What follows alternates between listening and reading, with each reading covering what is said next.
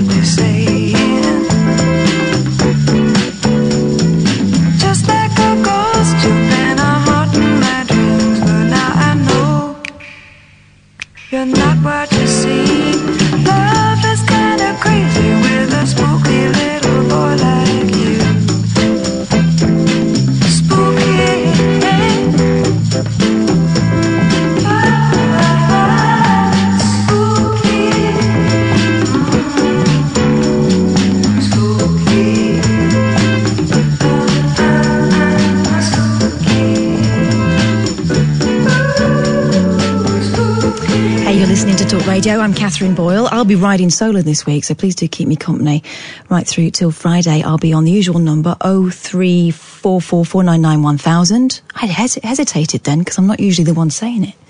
03444991000. We can talk about whatever you fancy. Usual rules apply. I know that it's sounding slightly more feminine than the usual, but I ain't apologising for it. Just deal with it. Now, I've got to be honest with you. I've been kind of dreading coming in, especially doing the show by myself today, because it's been one of those weekends where the atmosphere has been really kind of heady. And I'm not dreading coming in because I don't want to be here, but because I really don't know how to, what to say after this weekend and how to do the least harm after this weekend. Where, you know, we have another poor soul who couldn't see her way to another day. That's all we really know about the situation, isn't it? The rest is guesswork. And if you look online, my God, I had to shut it down after a while, but if you look online, the blame is being chucked around. And for sure, from the outside looking in, there are obvious elements to what was going on that you and I would find really difficult if it was to happen to us, and maybe impossible to deal with if it was happening to us. But the truth is that none of us know really what went on, and none of us have got the right to tell Caroline's story with certainty, especially because, you know, inevitably doing that, you'll be catching other people in the crossfire as we go. Now, speaking from my personal experience, I've only been on the very edge of a media whirlwind a couple of times over the last few years. You know, I've been the one keeping the secrets that others were guessing about and trying to winkle out in emails to agents and stuff. You know, and I've also been the friend picking up the phone in the middle of the night on one occasion, and I'm not breaking any confidences here because he's told you about it himself, but running across town to stop my friend jumping off a bridge. I was the one standing guard afterwards to make sure he was safe. And you know what, as a friend, you want to be the person to do that. It's your honour. It's your honour that they've confided in you at that moment when they really couldn't see a way out of something. And I'm really glad I was there. But I'm not going to pretend that that wasn't a living nightmare that whole time. So if it was a living nightmare for me, I can only imagine how it was for the person at the centre of it all. And if you haven't been there, you're really lucky. You've got no idea. So, you know, while there's probably some comfort in pointing the finger and finding a bad guy in all this, because it kind of makes sense of something so sad and so tragic. And you know what? Signing a petition, trying to change the law, if that's what you feel you need to do, that's great. You know, you're a small cog in the wheel of trying to steady a runaway train that has been building up over time, and it might make a change in 5 or 6 months' time, and that change might be important, but you know what? Inevitably, it probably will not be as sweeping as what you would like. But it is something, right? It is something, and it will make you feel better, perhaps for 5 or 6 days. But let's be honest, it probably won't scrape the surface of what is a really complicated problem, and one, as I say, that's built up over years. So what can we do? I don't want you to feel helpless in this. I don't want any of us to feel helpless. That's kind of at the core of it all. Let me bring you back to something I've been falling back on a lot. And it's helped me time and time again, right? Other people's behaviour is on them. Your reaction to it is all you've got. So let me ask you, how clean is your side of the street? Did you really need to scream abuse at that footballer this weekend? Wasn't he playing on your side? Why did you send that tweet? Do you need to voice your disapproval online to someone who might already have received half a dozen sweary bits of not so constructive criticism that day? Why do you think they need to know what you think at that moment? And how would you feel if someone spoke to your partner or your kids or your sister or your brother, someone you cared about like that? Why did they deserve it? And if you aren't using your real name online, I'd be really interested to know why you wouldn't want to explain your actions to your boss or client. Is that who you really are, that person online? Because I'd suggest it can't be, otherwise you would be standing by it. Hate can only breed more hate. It's totally natural to feel angry and frustrated. We've been here before. That's the tragic thing. We have been here before. And anger and frustration is a reaction to feeling out of control. But the good news is you are in control. You are in control. There will always be people you disagree with or disapprove of in life and online. And you're not the ghost of Twitter yet to come. You are not the person who's going to set them straight. And you calling them a cockwomble isn't going to change their ways. You're actually making them louder because you give them something to kick against. So here's a radical idea. What about letting someone you know or you don't know that you think that they're doing a great job, that they've made you laugh, or they've made you think, or they've made you pick up a book you haven't thought about for ages, or listen to a piece of music that lifted your heart for a moment? Gosh, yeah, she's talking about feelings. Brace yourselves. People that make you feel better about yourself. And wouldn't you like to be that person that makes someone else feel a bit better about themselves rather than worse? It's a small thing, but you know, if enough of us do it, it could make a difference. And I would say we've got nothing to lose by trying, but that's not true, is it? So that's what I'm throwing open to you. Have a little think about your side of the street. I'm going to think about mine. And, you know, imagine that person was someone you knew. 0344 499 1000. You're listening to Talk Radio. Late Night with Katherine Boyle on Talk Radio. Honestly, give you a ring. We can talk about anything you want to. 0344 499 1000. Here's Sean. Hi, Sean. How are you? I'm all right, thank you. You sound a bit far away from your phone. No, I was just that. I just picked it. I was on the headphones, but my headphones don't bloody work. All so right. I had to quickly unplug them. Were you on the phone the other night with Ian Lee when I called in? I was in the studio the other night. When I called in, I'm Sean that called in and had the horrible argument with Ian, and then we ended up talking about porridge. And yeah, and do you know what, Sean? That was beautiful. Oh, thank you so much. And, you know, I felt the same, you know, and you followed me on Twitter. I won't say my name on Twitter. I'm not on my own name, but there is a reason for that, because I'm on for the sake of, for my business. And can I ask you about that? I've not looked at your account. I don't know. Do you just tweet business stuff from that account?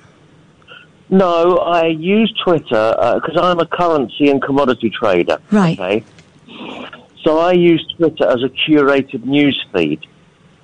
So if there's any news about, you know what Twitter's like. I mean, if anything happens, I mean, sadly, I think it was Saturday night. I happened to be on Twitter, and I saw the thing about Caroline dying, and a thing came up. It said, "Newsflash: Caroline." I can't remember her second name now. You know, I'm nervous. I'm on the radio. Died, and I looked at the time thing on it, and it was like 1 minute that I got that thing. Yeah. And I sometimes go and do my work in a Starbucks. Because I'm a trader, I can work at home on my own, you know, and you just sit there on your own watching the screens, watching the market. So very often I'll go and sit in a Starbucks in Brighton. Yeah, you're preaching to the choir there, because sometimes I'll make the podcast and I'll think, I'm not going to sit looking at these four walls again today. Let's go out. Exactly. I'll look at different four walls.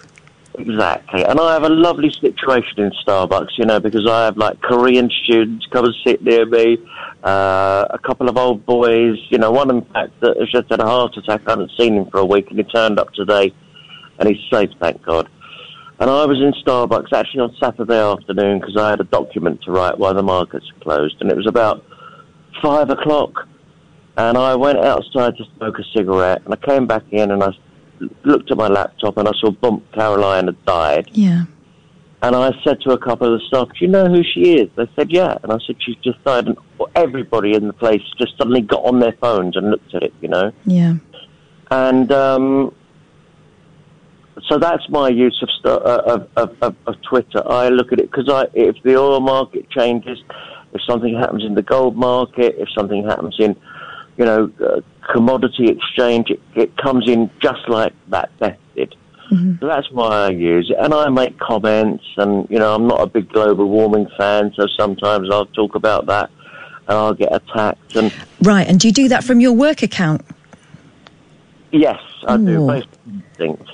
You know, but I think you followed me the other day, and there's a picture of me on there, Rolling Stones concert. You know, I've got my own photograph on there. No, it wasn't me that followed you. I don't follow many people, but I get it. I get, and you're not unusual in that people, you know, who are one-man businesses or one-woman businesses will, you know, have an account that's a bit of everything. Yeah, and after the other day, after I had that conversation with Ian, I followed him, and then somebody followed me, which I thought was the girl that was in the studio with him on that day, which I thought was you. Well, it was, but it wasn't. I am that woman, but I'm not that Twitter person. All right, fine. Well, I promise I won't let you down. But your monologue at the start, and I know you're nervous in there, you know, doing the show. I'm not nervous. I wanted to be really careful about what I said. It was brilliant. What you've just said absolutely caught the zeitgeist, you know. And the reason I phoned into Ian the other night, and we went through that horrible, difficult situation and ended up being friends, was that what I wanted to call in actually to say, and Ian kept doing that thing, talking over me, going, "I love you, I love you, I love you," and I kept, you know, and I sort of said F off and put the phone down and phoned back in, and we went through this whole drama. And what I was actually trying to say when I called in that night was to say, you know, we're living in a world at the moment where we're all divided. You know, I'll give you an example. My son, Eli, is 18 years old.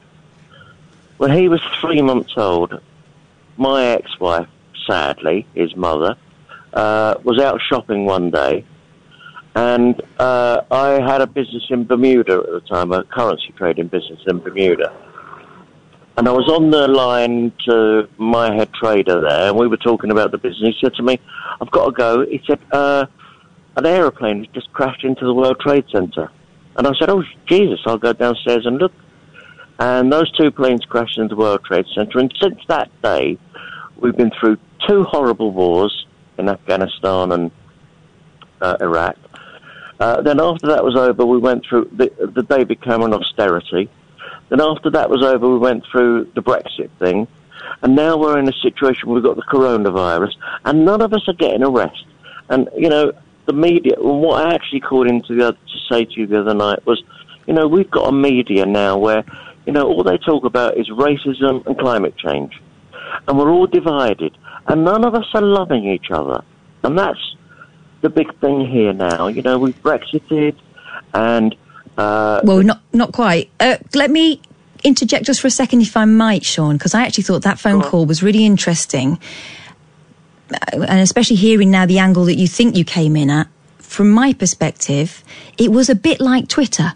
You know, when someone jumps in and you came in and you, if I remember rightly, you called Ian a lunatic and said that he was surprised he still had a job. And what I would suggest is that point you made just then, completely reasonable, and you would have got a completely different reaction. But I think sometimes you start the people, and I'm not saying you in particular, it happens on this show now and again, not often, because actually that thing you're talking about where the media is always whipping people up, we don't do on this show. We actually try not to do that at all. Ian did do it to me the other night because... Well, hang on a second. But if you'd have come in the way you came in to me, you would have had a completely different experience. And do you know what? We don't need to go over the whys and the wherefores, because actually the way it turned out was the way it could have been all the way through. But Ian didn't let me, and I'm quite worried about Ian, actually, because Ian did to me the other night something which is classic narcissism. You know, he didn't let me speak. He projected onto me. Are you going to start slagging my best friend off now? No. Well, please don't, Sean, because we were on such good footing. Let me tell you something right now. He's my best friend as well, because I really care about him. No. And if he's your best friend, I don't think he's right. And we can have another conversation about that. But what I'm Tell you what, have a conversation with him about that when he comes back. I will do. I'm not his carer. What I phoned in about tonight is, you know, we are in a real mess in society at the moment. We just need to just love each other. You know, nobody needs to be divided over race. You know, nobody needs to be divided over sexism and all of that sort of stuff. You know, I live in Brighton, which is one of the most, as I'm sure you probably know, which is one of the most diverse cities in the world. We all walk around here, you know, there are blacks, there are gays, there are transvestites, we all get on, we all sit in cafes together, but we're all being kind of stretched like spaghetti and divided, and, you know, we're all being told to look at each other with untrusting eyes. And what you... Yeah, but your reaction is on you, Sean. Whoever's saying that, and they're not saying that to me, your reaction is on you. So you can join in with that, or you can choose to not. No, I'm fully joining in with it. What, with the stretching? No, with the togetherness. Okay. But, you know, I want everybody to be together. But, you know, you talk to gay guys, suddenly they're finding an insult. You speak to lesbian women, suddenly they're finding an insult. How are you insulting them? Huh? How are you insulting them? Just talking normally. Well, maybe you should do more listening and less talking. Well, no, because they'll tell you what's upsetting them if you listen. Well, you're doing to me what they're doing to me. What, trying to help you? No, you're trying to niggle me. Oh, I see. That's what it is it? Well, it is. Why wouldn't you listen to me without, you know, saying what you're saying? I am listening to you, probably more carefully than you realise. And my biggest point the other night, my main point the other night, was that, you know, when I said about the Blockbuster moment, which you all laughed about and everything, and I'm sure you've looked into that after. No, we haven't. Well, it's shame on you. Oh, listen, Sean, we come on and have a conversation. Don't come and give us a lecture. I would really like to have a chat with you, and I'd like to have a chat with you about something that is not going to upset you. But I'm not going to let you... I'm not upset at all. Good, all right. You're getting upset. Oh, I'm not upset at all. I've been doing this for 20-odd years, Sean. I've had more conversations that have been more pressing than this. Well, I've been doing this for 40 years. What, talking nonsense? There you go again, you see. Bye, Sean. Oh, well. 03444991000. Hey, Alistair. Hi, Cass. Sorry, I was on the speaker and I had to put it onto line. How very dare you? Right. So I'm ringing to apologise. Oh, don't. I apologise to it. I sent a sarky email, text to Twitter to Ian, and I was really ashamed afterwards, and I did apologise to him by Twitter later in that morning, and he acknowledged it, I think. Yeah, and don't feel ashamed about it, because you know what shame breeds. Yeah, I know. It's no good. But you caught yourself. I was an entitled dick, I guess, wasn't I? Well, it was a bit of a surprise. Let's put it that way, Alistair. But you caught yourself in it, and as you probably just heard, some people never do. I know, Sean was all right, and then he went mad all of a sudden. He didn't want to have a conversation. But yeah, I mean, I was doing everything just in that few words of that tweet, because I was, frustrated stupidly about, not being on. But yeah, that's just feeling entitled, and I know that, it's not about that. It's about the whole show and all of your listeners. It's not about me. Well, sometimes it's about you, sometimes it's about other people, but we just try and keep it bouncing along, Alistair. And I'm sorry if you felt slighted about it. What's been going on with you? No. You sound a bit down.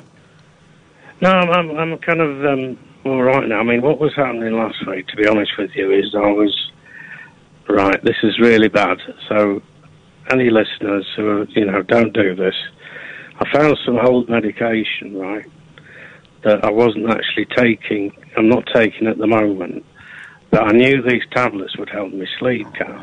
Mm-hmm. So I started taking them. They're actually an antipsychotic. Oh, blimey, Alistair.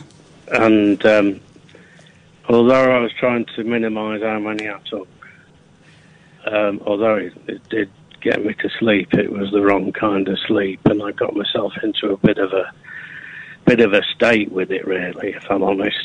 And that's why I think I was a bit kind of, emotional, yeah, I would say. So I've stopped it now. And what have you done with those pills? They need to go in the bin, and they will.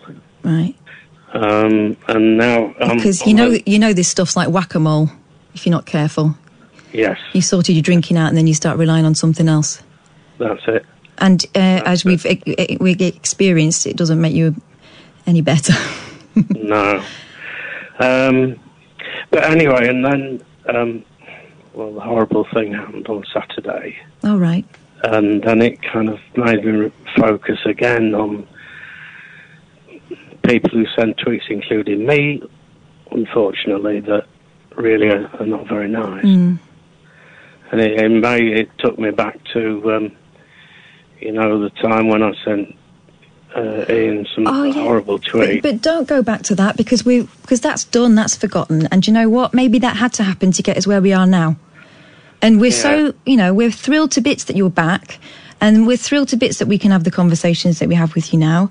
And that's all, that's all gone in the past. But as I say, probably necessary to happen, so you wake up to yourself and realise that it doesn't have to be like that. You're doing so well, Alistair. Yeah. Don't get dragged backwards by shame. No. I mean, it's just that, it just makes you think about, obviously, Caroline, unfortunately, felt with everything going on, and as you rightly said in the beginning, it must be a very complex situation with what she was going through, with everything happening. Obviously, anything said in tweets or Instagrams or anything like that are not helpful, especially if they're negative. Mm. So you're absolutely right. We all need to look at ourselves, I think, about this sort of thing. Yeah. And you know what? It doesn't mean being a pushover. It doesn't mean letting people ride roughshod over your feelings or anything like that, But there's a way to handle yourself, and this is the thing that, be the person that you want to be online, and as if someone's watching you all the time. Yeah. And, because it's out of respect for yourself. I don't want you feeling like this over a silly tweet. No, well, I'm fine now. Good. But, I just wanted to register that with yourselves. Well. But, Kath, I mean, obviously in your position, I mean, do you mind me asking, because you must get some negative stuff thrown at you, how do you deal with it? Not a lot. I don't get a lot, to be honest. Yeah.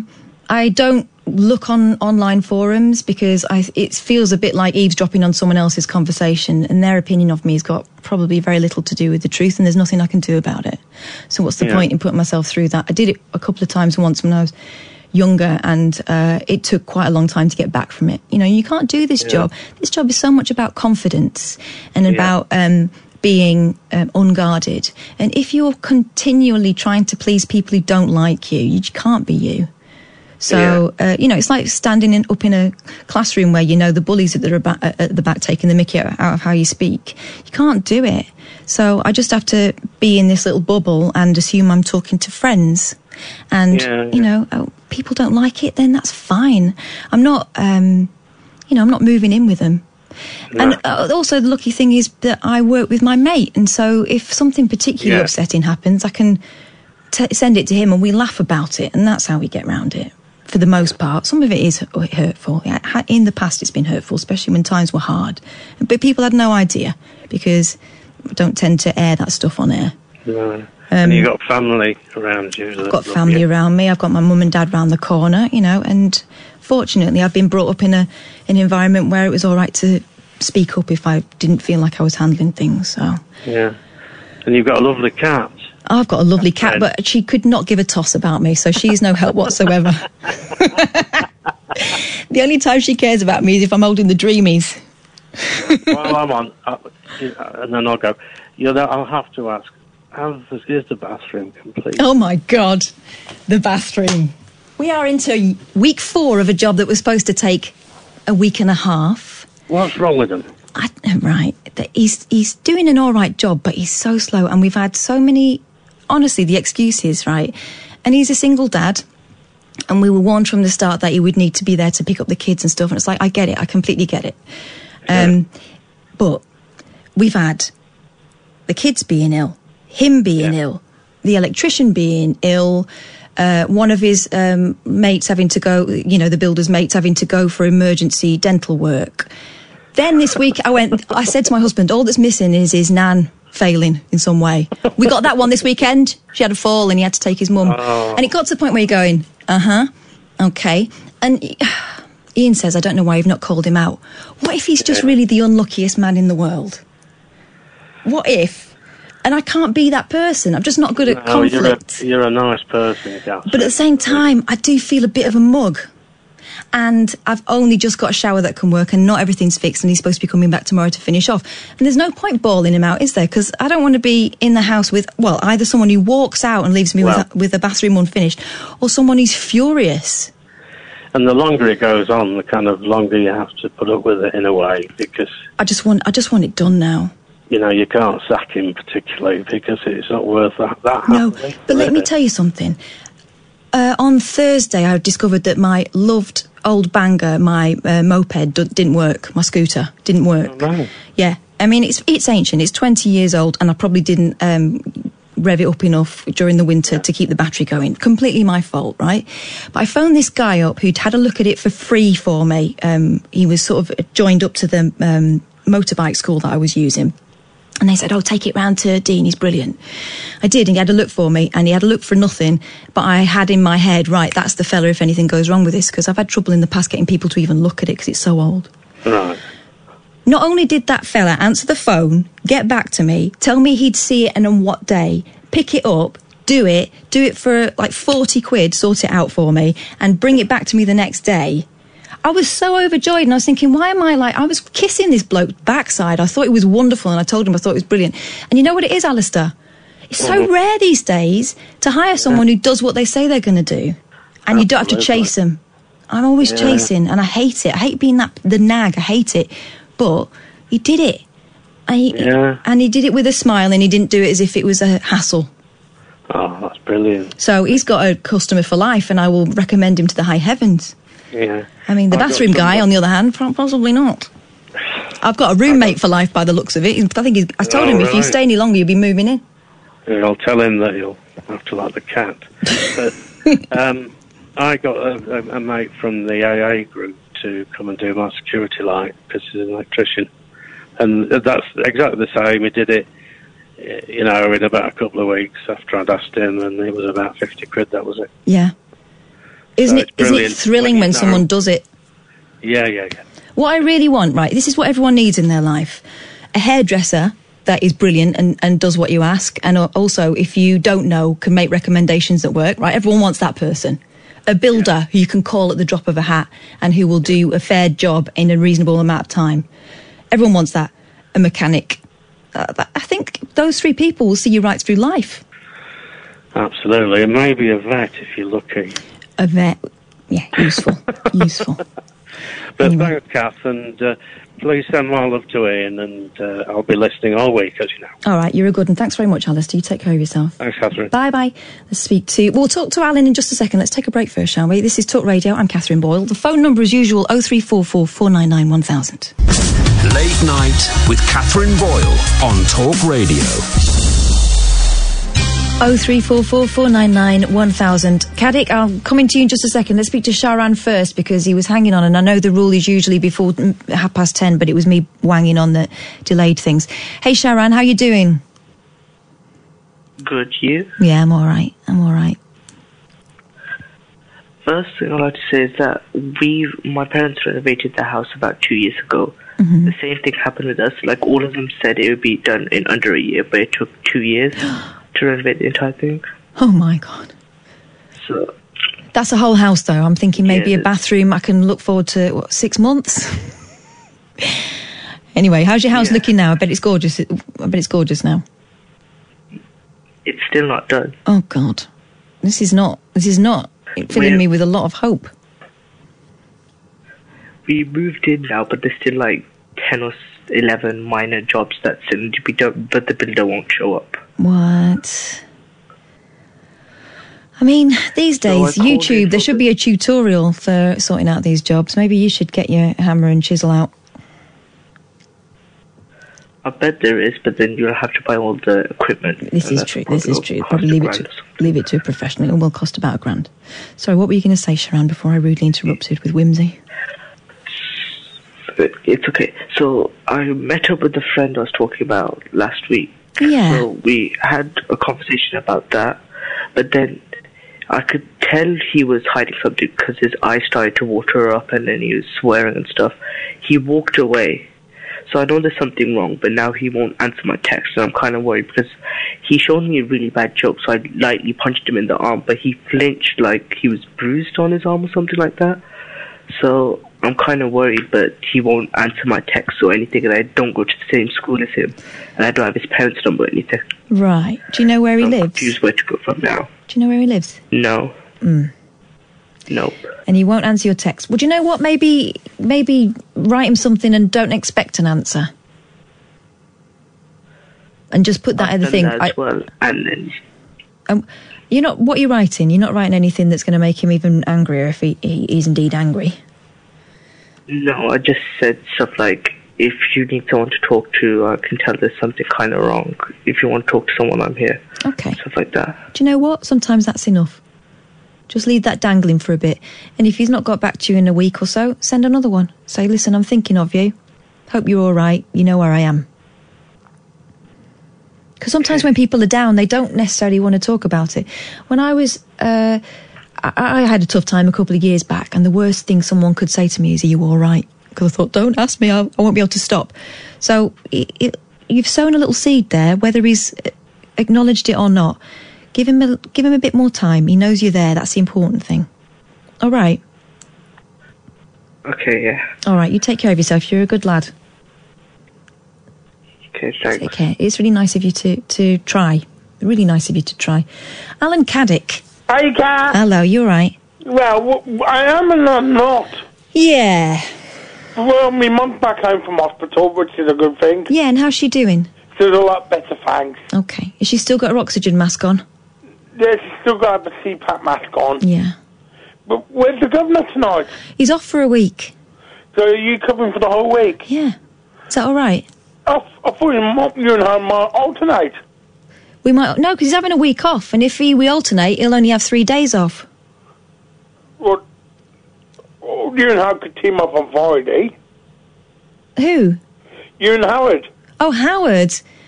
Nah. You and Howard could alternate. No, why do you want Howard to do it? No, because How did Tuesday and Thursday, and you did Monday, Wednesday, and Friday? Why? We need something different. This is a show I do all the time. Well, I thought you might want to party at the weekend. Why? I'm 42. I don't want to party at the weekend. My partying days are over. I wore the party out, Alan Caddick. They had to get me to leave.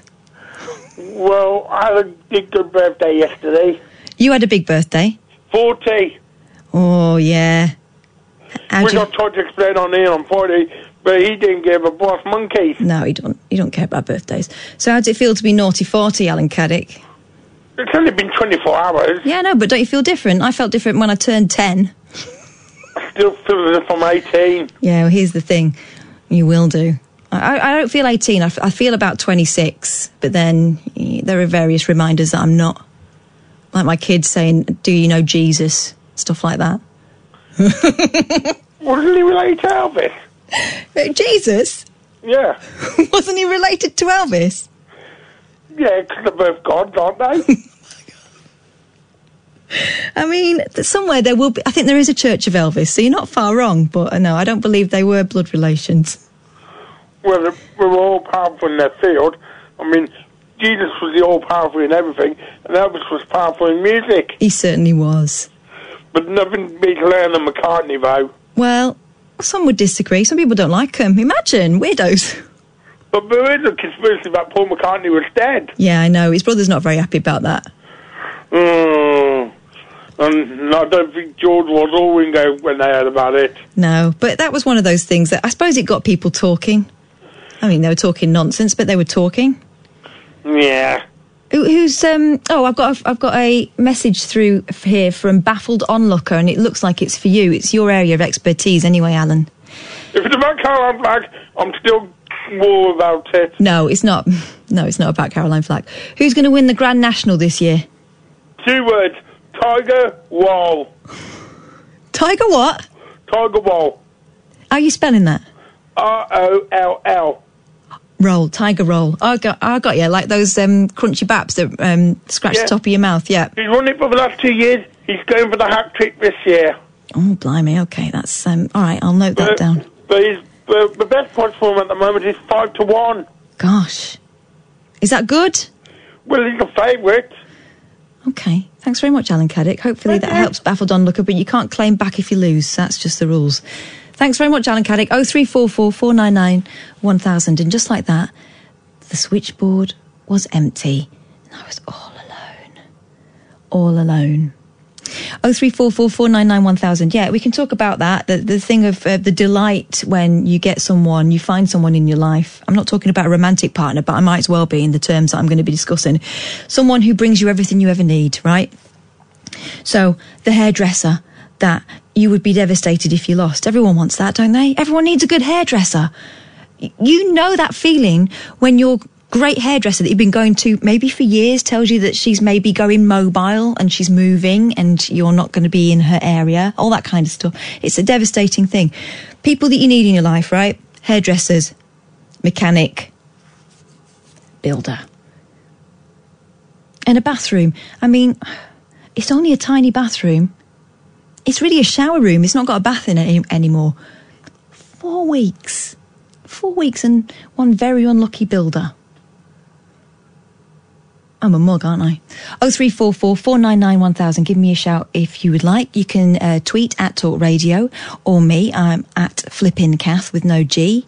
You can text 87222 and you start your text with the word talk. That'll cost you 25p plus your standard network charge. Go on, give us a ring. Let's have a chat. Late Night with Katherine Boyle on Talk Radio. Oh yeah, I wanted to ask you about weird nocturnal behaviour as well, because my little, and as you know, she sleepwalks and throws up. That's her latest thing. So she'll have a little walk around. I'll say she'll be complaining. I'll say get in the bathroom. I'll have to steer her to the bathroom, otherwise she would go anywhere. I mean, anywhere. And then it's just a fountain. It's awful, right? But I've worked out a technique that if I can talk to her and I can talk her gently awake, we can avoid that particular extravaganza, right? So yesterday, I heard murmurings from upstairs and I legged it up there thinking, right, Got to get her out of her bedroom. To be honest, she's got a bed that wouldn't look out of place in the Toys R Us skip. Basically, it's a nest. Everything that she's ever been given that's got a face on it is in her bed. And there's some things in there that have no faces on and got no right to be in there. Like, what did I find the other day? A jigsaw. She's had a jigsaw in there. And basically anything she's ever owned, she hoards. It's like that bit at the end of Labyrinth, you know, and they're piling all the stuff on top of her. That kind of vibe. Meanwhile, my eldest daughter, who's got the bunk bed above, completely clean. It's like she's in the army or something. It's two very different people. Anyway, so I went upstairs thinking I've got to avoid the, devastation that would occur if she throws up in that bed, because everyone will have to come out. Everybody out! It'd be washed and it'd be horrible. But she was having a good old chat, and it was a very polite chat. When I went in there, I said, hello, are you all right there? She went, no. In the poshest voice I've ever heard in my life. No. And then I said to her, are you okay? Are you okay? You know you're at home, you're all right, you're safe. And she said, excuse me. Right, so it was quite hilarious. And then she kept sort of chuntering on, and I went downstairs again, and I'd come up and check her. And then by the time I thought, oh, you'd like to hear this, I'll go and record her. Of course, she'd gone quiet by the time I got up the stairs. But I know now what to do if it happens again. But I read about this woman today, and it kind of, it seemed to jump out at me, perhaps because I'd had the late night chatter from last night. This is from NBC News, and it's talking about this woman called Jenna Evans. On Tuesday, Jenna Evans was on a high-speed train that was racing down the tracks, her fiancé by her side, when some bad guys appeared, she said. There was only one way to protect her 2.4-carat diamond engagement ring. Have you noticed how big Americans' engagement rings are? Outrageous. It's like something you get in a cracker, but it's real. There's only one way to protect her diamond engagement ring: swallow it. So that is what Evans did. I popped that sucker off, put it in my mouth and swallowed it with a glass of water, Evans said in a Facebook post. And then she woke up. Evans was relieved on Wednesday morning that the whole episode had just been a vivid, bizarre dream, she told Today, was very James Bond. That is, until she realised her engagement ring was no longer on her finger. Evans, who has a history of sleepwalking, soon realised that while the bad guys on the high-speed train had been snoozing subconscious, the consumption of her engagement ring was not. When I woke up in the morning, there was no ring on my finger, Evans told Today. I couldn't help but laugh at it, and then I had to wake my fiancé up and tell him that I'd swallowed my engagement ring. Evans said on Facebook she had to Google if adults often swallow rings. It turns out that children more commonly do it. Yeah, you'd know that if you watch Operation Ouch, right? It's a joke that I have with my kids. Whenever we watch that, right, there'll be a kid with something stuck up their nose that shouldn't be, or stuck up somewhere else, in their ear normally. And when they do the kind of reconstruction, it's like sort of Crime Watch, but a cartoon. It's always, oh, Molly was just watching telly and she was throwing M&Ms into the air, and no, she wasn't. She was picking her nose and she rammed it up there as hard as she could. We all know what that scenario was. Don't kid us. And it's always that. Or it was, Johnny was playing with his Lego bricks, and he decided to throw it at his brother, and it landed in his ear. No, it didn't. You rammed it in there because you were messing about. That's what always happens. Oh, have you seen the way to get... here's a little tip. Have you seen the mother's kiss technique for getting something out of a kid's nose? It's disgusting. Have you seen it? You have to blow in their mouth and it pops out like... I got a bead out once, but thankfully I didn't know that technique, and I just sort of pushed down the bridge of the nose. Little kids' noses are really sort of bendy, and I could feel it, and I just pushed it out that way. But, the mother's kiss. That's like the junior version of the old Heimlich. Don't quote me on that, because I got struck off quite a long time ago. Hello, Amy. Hello? Amy? Hello? Can you hear me? Yeah, I can hear you. Who's that? Amy. Okay, Amy. What did you ring me for? A long time listener, first time caller. Oh, I haven't got the bell. Hang on a minute. Hang on. Let me... You got a very dirty glass, but hopefully that will suffice. Thanks for ringing, Amy. What did you want to say? I wrote this down. This is the second time I phoned up a radio station, and the first time was in September or October 2002 when I phoned up Nick Abbott's show. I said, I never thought I'd phone you up because I'm too blank shy, and they used the delay thing to stop it going out. So then I phoned back up and they said I was blacklisted. Right.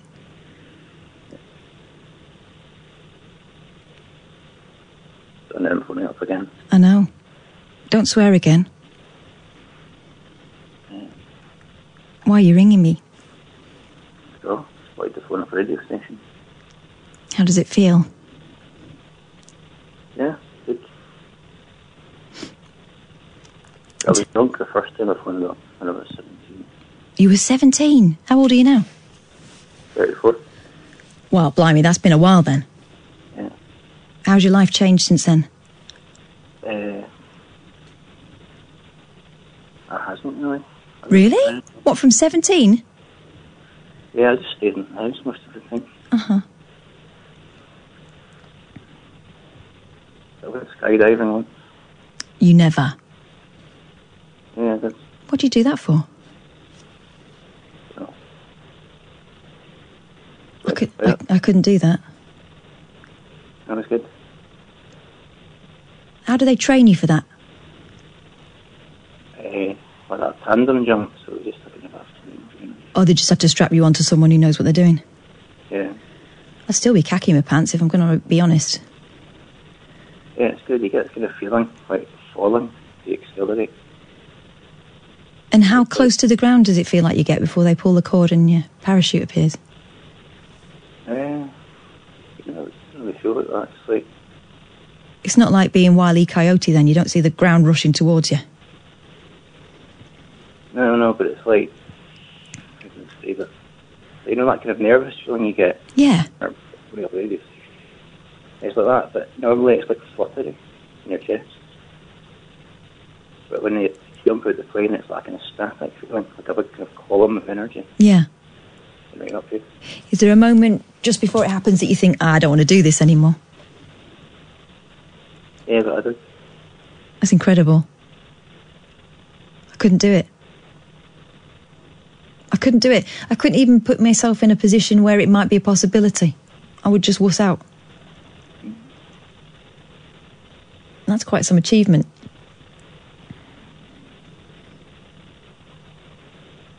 What have you been doing today?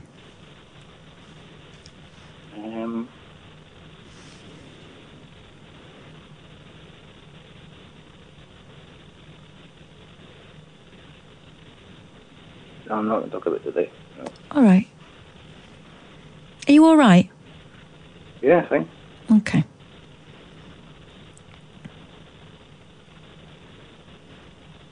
I'm glad you rang up.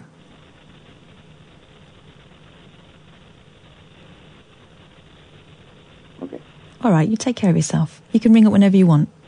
Right, thank you. Night. Right. Bye. 0344 499 1000. That's mysterious, wasn't it?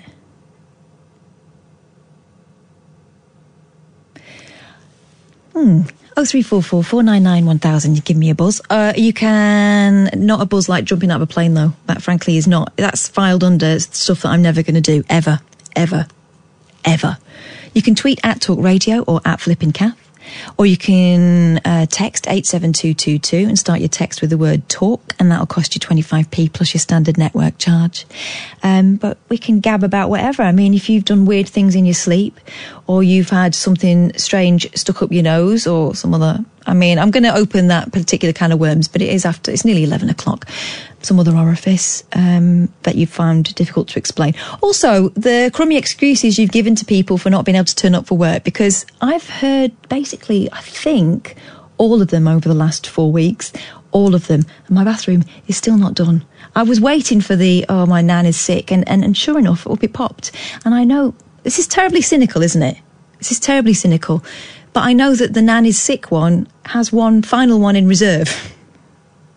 And if that pops up, you can't say a thing. You cannot say a thing. And then you might have 3 other grandparents. 0344 499 1000. Someone sent me a lovely text here. Is your daughter... No name, unfortunately. Thank you. Is your daughter possessed, like in The Exorcist? It would explain the projectile honking. Does she shout, your mother washes socks in hell? You should have a word with Howard Hughes. Actually, that's not a bad shout at all. I don't think she is possessed. I think she's just disgusting. And I think she's also I think she's got hoarding tendencies, is what I think. And it's slightly concerning. But we're going to have to clear that room out soon, and she's going to get... I would say she's going to get a rude awakening, but I'm just as bad for throwing things out. We're supposed to clear out that room because we need to give them both their own space. My eldest daughter is 11 and she needs her own room, and we've got one room that's just full of toys. My problem, I can't throw away anything with a face. It just looks at me accusingly. I can't do it. But it's going to have to go. Tell you what, if she throws up on it all, that will make the decision very, very easy, wouldn't it? 0344 499 1000. If you want to give me a shout, we can talk about what's happened this weekend. We can talk about your personal stories. We can talk about something daft. You know the score. I mean, it's me on my own, and I'm usually with Ian, but the rules are still the same. You can talk about whatever you fancy. This is Talk Radio. I'm Katherine Boyle, and I'm on 0344 499 1000. Late Night with Katherine Boyle on Talk Radio.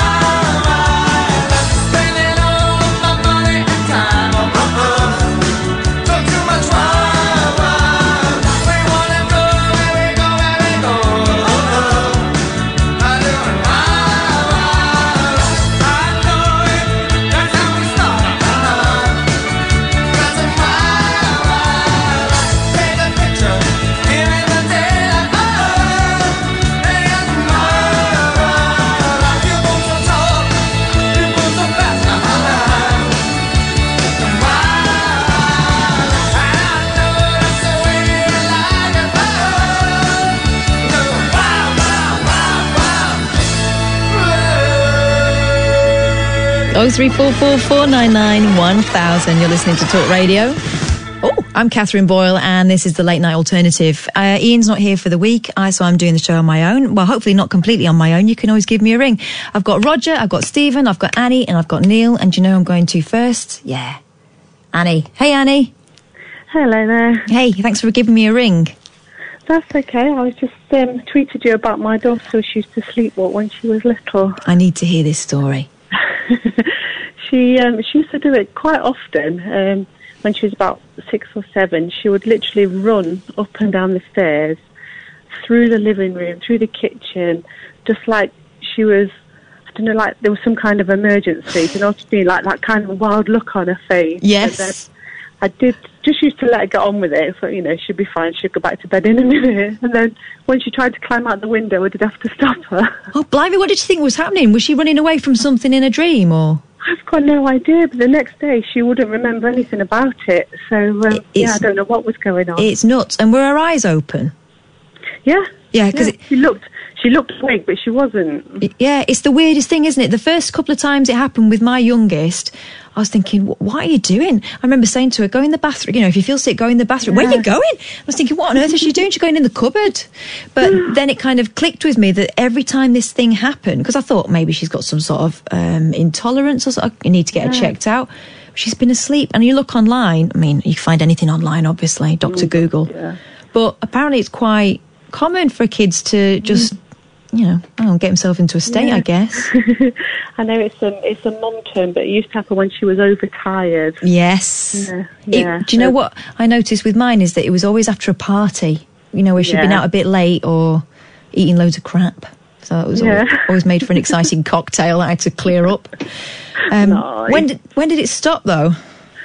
She just grew out of it eventually, it lasted about a year or two, but then, it just stopped on its own. And it wasn't her being worried about anything? No, she just when, you know, if she'd got overexcited or just overtired, it just came by itself and then went by itself, so I'm sure your little one will be fine. Yeah, I mean, she hasn't heard about, I'm not going to suggest about climbing out of windows, because she's, but yeah, gosh... That's quite frightening, actually, when they start trying to make a break for it. Yeah, that was a bit scary. So I'm glad I was up and awake to see it. And what was your technique for getting her back into bed? Just let her do it herself? Just used to let her get on with it, and then when she started to slow down, then we just sort of guide her back up to bed. Yeah. Yeah, just let her have a little funny 5 minutes, to call it. Oh, Annie, that's a lovely story. Thanks for giving us a ring. That's okay. I'm enjoying the show. Oh, You've done really well on your own. I've not heard you on your own before. Well, thanks very much. I appreciate your support. Nice to speak to you, Annie. Take care of yourself. 0344 499 1000. Let's have a quick chat with Roger, who I believe has a scratchy voice. Let's hear it, Mariella Frostrup. Good evening, Catherine. I have a very scratchy voice. Oh. But I wanted to ring in a couple of times last week, but nobody would be able to understand me. Well, when I get a husky voice, I start to sound like Phyllis Pierce. I could barely speak. I was squeaking at one point. Is it sore though? Get words out. Is it sore though? Because sometimes it just sounds bad, and the frustrating that's the thing. It's not sore. No. It wasn't really sore. I just had a really bad cold, and I'd say 50% of the time when I have a really bad cold, at the last stage of it, I'll just completely lose my voice, usually for about a week. Yeah. It's great fun. Maybe it's nature's off switch, eh, Roger? Shut me up for a bit. Anyway, you're ringing me about what? Sleepwalking? Yeah, sleepwalking. Go on. Yeah, as I used to sleepwalk, similar to what Annie's daughter, to be honest. Mm-hmm. I used to try and get ready for school. Right, okay. In my sleep. Okay. I'd try and get out of the house in my sleep. Oh, God. Did you ever get out? No. Right. No, I vaguely remember a story about my mum sleepwalked when she was a kid and she was like a street away. She got out of the house and she was like a street away. That's terrifying. But I used to have... apparently, I used to have full conversations with my mum in my sleep. Did they make sense, though? Apparently, yeah. Gosh. To the point where I think at least once, she just made me a cup of tea. And I'd drink a cup of tea in my sleep while sleepwalking. So it must have featured in your dream? I don't know. Actually, I've got no memory of it. I think it got a bit heavy because it got to the point where they got like child psychologists involved. Yeah. And I saw a child psychologist try to blame me dad. What, thinking you were troubled? Yeah, that's why you weren't. My dad weren't playing with me enough. Oh God. I know it was really weird. But and here's the thing, right? Unless you are there all the time, right? You can never play with your kids enough. Yeah, exactly. My dad worked long hours, and especially when I was that age. And but yeah, it was just weird. It's just got this vague, just like Mum saying, "Oh, you drank a cup of tea in your sleep," and I'm like, "What?" Blimey. Yeah, it's not as dramatic as trying to get out of a window. No, but I mean, it's all... Do you know what it is, Roger? It's all to character. Some people try and make a break for it. Some people want a nice brew. If I was to choose it, I would know that it was you that wanted the brew. That person that committed a murder. What? Sleep. I'm sure there was. And I think that... I'll have to Google this later, but I'm sure... Let's have a look. They did a murder... I think they drove to somebody's house. Oh, come off it. Yeah, I know there have been cases of people driving in their sleep. Here we go. Homicidal sleepwalking. This is Wikipedia, so obviously true. Homicidal sleepwalking. This is, by the way, if you're listening to this and thinking, aha, I've been looking for the way to do the perfect murder, this is the... We've got this on tape, and I'll give it... If I see any cases come up, I'll be sending this to your prosecutors. Homicidal sleepwalking, also known as homicidal somnambulism or sleepwalking murder, is the act of killing someone during an episode of sleepwalking. There have been some cases in which an act of homicide has occurred, and the prime suspect may have committed the act while sleepwalking. There we go, Roger. May. The veracity of recorded cases is disputed. About 69 cases have been reported in the literature up to the year 2005. One such case is that of Kenneth Parks, who was acquitted of the murder of his mother-in-law in 1987 after using the sleepwalking defence. Blimey. Blimey. Well, I said you can... Apparently you can function. You can function... Because of the way sleepwalking works, I said you got your eyes open. The part of your brain that, controls your body, all that works. You're just not conscious. Right. And you can do virtually anything while sleepwalking. Well, I did a bit of sleepwalking in my teens, but whenever I spoke, you'll be surprised to know, Roger, and everyone else, dear listener, you'll be surprised to know it was absolute nonsense. And apparently, I started out talking about having to do some homework for school. That was what I was fretting about. And then the Misty Men got involved, and then I headbutted a door frame out of frustration. Obviously, in my dream, it was obviously in a cartoon fashion. Oh, wow. But I actually did it. Didn't do any damage. You'll be astounded to know. But yeah, so I gave myself away with, the Misty Men, I think, was the big thing. But, yeah, I think some people probably can hold a conversation in their sleep. Yeah, it's just one of those weird human behaviours, I suppose. In fact, because we still don't really know how the brain works. No, I don't know how mine works. You just reminded me, actually, I was speaking to someone last week who said that a certain time of the night is when her husband knows she's going to start chuntering on. And apparently it's quite entertaining sometimes. But, that's got to be worse than snoring. Yeah. Anyway, what are you going to do about that throat? Oh, I don't know. I'll just wait for it to recover. It's got probably 2 or 3... believe it or not, as I said, I sound a lot better now than what I did a few days ago. I just could not speak. I hear gargling with neat squash is good. Oh, God. I know it sounds disgusting, but it works. I might stick to me rip-off Strepsils. What are they called in the rip-off Strepsils? I don't know. They're just throat lozenges, but just like a more generic brand that costs like a third of the price, if that. So beautiful. If it does the job, who cares? Yeah. I'm a tight northerner, so... Well, I like a soother myself, but I moved away from the north when I was 10. I've gone all posh. Don't blame me. Anyway, thanks for ringing, Roger. I appreciate it. No worries, Catherine. And I know it was no small sacrifice to put strain on that finely honed tool of yours, and I mean your voice. Let's have a quick chat with Stephen. Hey, Stephen. Hi, Catherine. Hello. Hi. I still think, by the way, that you should... rephrase it. I do like your voice for reading when you sometimes read a ghost story. I think you once thought that I was taking the mickey when I said you'd be good on doing an audio book, and you sort of laughed it off and thought that I was being funny. But actually, I do think you've got a nice voice for that, a good accent when you're reading a serious ghost story, last thing at night or whatever. That's very kind of you. I think you should think of it seriously, actually, yeah. Well, sadly, it's not the way it works.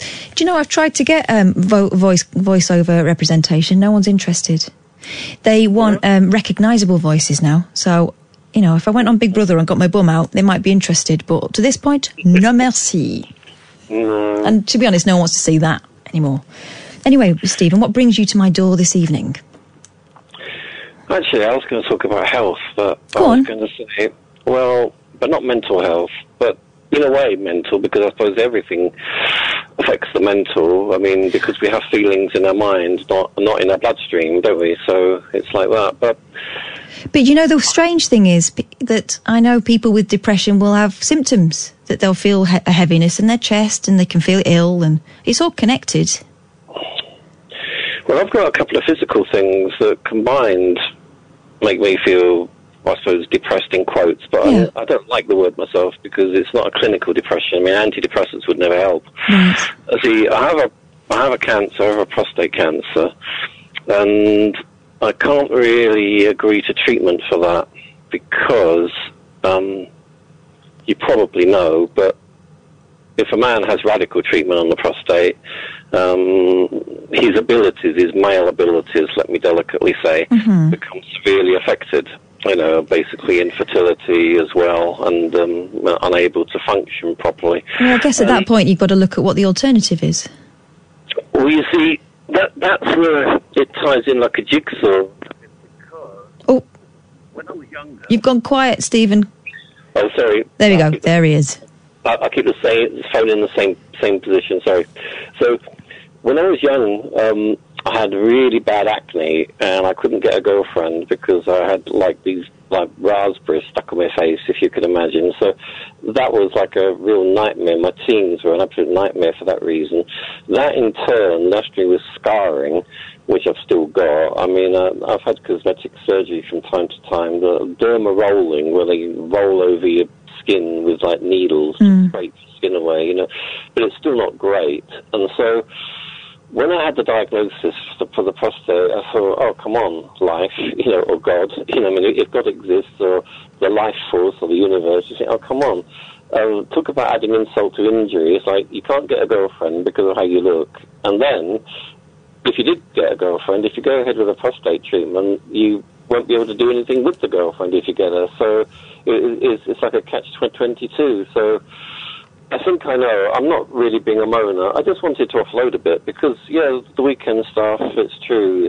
It goes through your mind. You hear people talk about suicide. It's been on the radio an awful lot today. And the Samaritans number's been given out an awful lot on lots of shows on the station. And I just think that eventually, not now, I don't mean this very night, don't worry, but I think in the next 18 months I'll probably have to do it. I'll have to end myself because dying of cancer won't be pretty, it won't be nice, but that's what would eventually happen. And I've just got to see that through. I've just got to have the courage to see it through to the end, you know, and do that to myself because... I wonder whether there's anyone listening who can identify with what you're talking about there and can tell us from their perspective about what happened after treatment, because I do wonder whether... That sounds very radical. Well, you know, Andrew Lloyd Webber, well, of course you do, everyone's heard of him. He wrote something in one of the papers a few years ago. I recall it because my eyes, anything to do with something that resembles my situation, I'd zoom in on, like we all do. And he said something like, well, I've had 3 wives, and each have given me 3 children. Well, I don't really want any more kids, you know, 9's enough. He said, I've been a ladies' man all my life. I mean, I've been with umpteen girls, you know, since I started in show business. I'm happily married now. And I was thinking, yeah, well, if I was Andrew Lloyd Webber, I'd have gone ahead with it. He had the prostate taken out, and he said, I'm a ladies' man who can do nothing with a lady. That was the actual phrase he used. I memorised it, you see. You say that, Stephen, but that kind of suggests that the only thing you can do with a lady requires one part. Well, I know what you're getting at, but... Without being indelicate, there are other possibilities. Yeah, I know. And I do wonder whether you think, you know, is that really worth sacrificing your entire life for? I'd say yes, to be honest with you. I would say. Because we've all got our own priorities. I mean, think of, you know, don't take this the wrong way. I'm not attacking you. I'm not having a go at you. But look at your life. I mean, you've got a marriage. You've got 2 daughters. You talk about them quite often, and that's a good thing. But that means a lot to you. And imagine if that had never happened for you. You'd never got married. You're single. No man wanted you, basically. So you'd never got pregnant. I mean, I would have built my life differently. Well, you can say that, can't you, now? But you don't know People for do. sure, because People do it.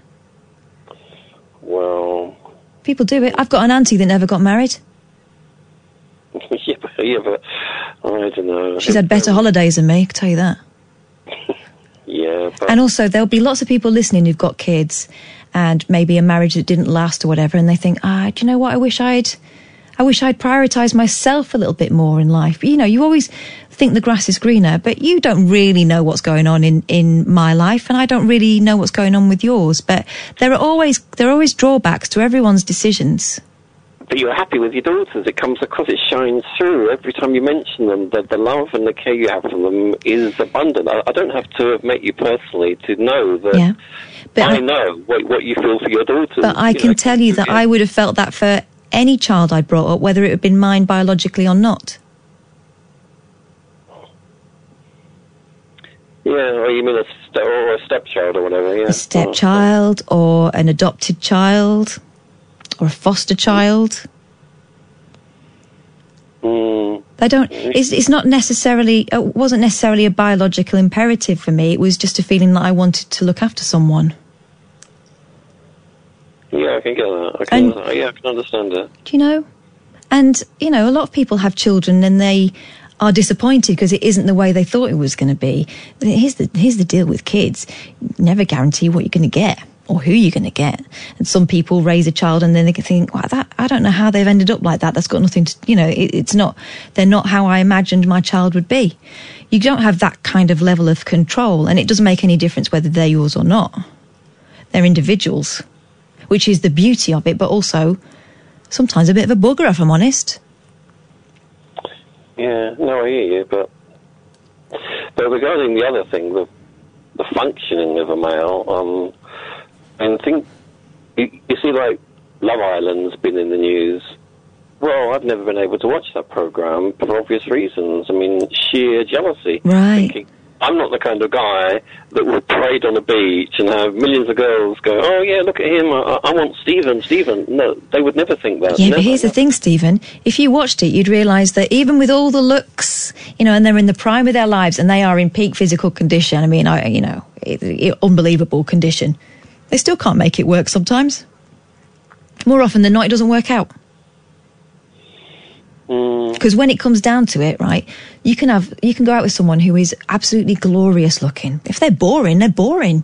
You stop seeing them as being attractive if they've got nothing else to show for it. You know, you've got life experience, you've seen things that, you know, the younger Stephen hasn't seen. You know, you've got other gifts, and it's not necessarily about the packaging or the package, if you know what I'm saying. Yeah, you see, this was the thing. I don't want to bring up past things, but it was wrong of me in a way. It was me a few weeks ago that started that whole ball rolling with Ian and James Whale, because I was the one that said that I tried to be a donor. Do you remember? Yeah, I know. I remember. Yeah, well, I mean, actually it didn't work in either case, and I won't go into it because Ian's not there. It's not right for, you know, to go into that conversation if he's not there to say. I see now that side of things is very important to you.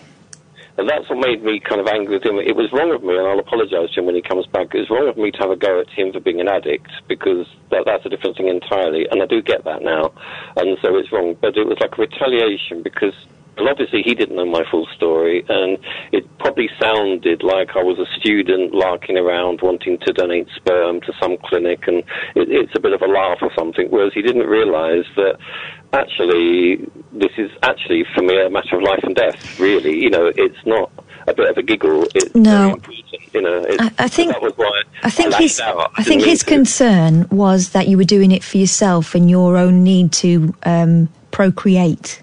Rather than thinking of the welfare of the people or the child the people you might impregnate or the child you might create. That was the only concern, and I think he just wanted to have a conversation with you about it. Yeah. But I get it that it's something that is at the forefront of your mind, and you know. because I wouldn't be doing things like that otherwise. I mean, you don't go online looking for sites like that. It shows you the desperation, I feel, to think, well, if I'm not going to do it with a usual woman in a usual manner, the usual biological way, I'll have to step outside the box and think of an alternative way to do it. I think it was the fact that you weren't really interested in getting tested or anything. Yeah. Do you know what I mean? Because you do your thing, and hopefully it works out. But in the meantime, that person she doesn't know you. She's putting herself at quite a lot of risk. But, although let's not have the same argument. No, but I'm not saying because you're wrong or anything like that. What I'm saying is that is a very intimate exchange. Do you know what I mean? And if you've not been tested, that's risky for her. Well, you see, Katherine, the same thing could be said for like a one-night stand in a bar. Someone says, "Oh, hi, honey, can I buy you a drink?" I mean, absolutely. But you're not trying to make a baby there. No, but you could be passing on something, couldn't you? Yeah, exactly. It doesn't mean that either of them is better than the other. I mean, as far as I know, women in bars that are hoping to get picked up don't say, "Can I have a certificate from you, please, to show your bill of health?" But they might not come into contact with someone's seminal fluids. Well, do you know what I mean? I know. I'm sorry to put it so boldly, but that's the way it is. No, I know. And it wasn't meant to be a dig at you, person. And I know that you took it that way because it's obviously something that you're passionate about. But that was the only concern, really. No, I mean, hopefully we'll clear that up. But it was wrong of me. There's no ifs and buts. It's wrong of me to bring someone's addiction into it, because I'd hate for someone to have a dig at me over something that was unconnected with something else. If someone was, I don't know, having an argument about, I can't think of something, animal cruelty or something, and they said, "Well, you, Stephen, want to father a child." I mean, that would be completely irrelevant to animal cruelty, wouldn't it? It's that thing of getting personal because you want to lash out, and it's not a good look for anyone, is it? Anyway, Steve, I appreciate that. And do you know what? Give us a ring next week. I'm sure Ian would appreciate hearing from you. I'll speak to you later. Yeah, take care. Right, take care. Thanks, Stephen. 0344 499 1000. Remember what I said there? If anyone has had this prostate treatment that Stephen is so concerned about, is this completely outside my field of expertise? 0344 499 1000. Give us a shout because you could probably help someone out there. Late Night with Katherine Boyle on Talk Radio. 0344 499 1000's number to ring. Neil's rung. Hello, Neil. Hello, Neil. Hello. I hear you're a first-time caller. First time, long-time listener. Well, thanks for ringing. I haven't got anything to ding. Hang on, let me... Sorry, that's a bit rubbish, but you deserve more. Thanks for ringing, Neil. What brought you to us? I was listening to all of the conversations about Caroline tonight. Yeah. And your opening was very... that was really nice. Thank you. And I think a lot of people around this country feels the same, but there's always that discussion about celebrity and everything, And at the end of the day, she's not just a celebrity; she's a person. And what she said in her. I'm not on Instagram, but I have nieces and nephews that are. What she said about being kind is so important to everybody. And I worked in social care for years. And honestly, that's not why I initially phoned to speak. But when I heard your opening, I just thought, that we all need to be kind to each other, because it doesn't matter who we are, what we do for a living. You'll be astounded to know, Neil, that already online there's kind of a backlash against the be kind and people scoffing at it. But whatever. But that do you know what the thing is? Like, I'm 48. That's the world we live in now. Yeah. We live in a social media world. We live in a world where everyone just connects to the internet and has their say. We never used to have that. If you wanted to have your say about someone, you wrote a letter. Yeah. And who could be bothered? Yeah. And it took more time. Yeah. It took more time to do that. We don't have that anymore. And I see that from all my young nieces and nephews. Like, their whole life is online. Yeah.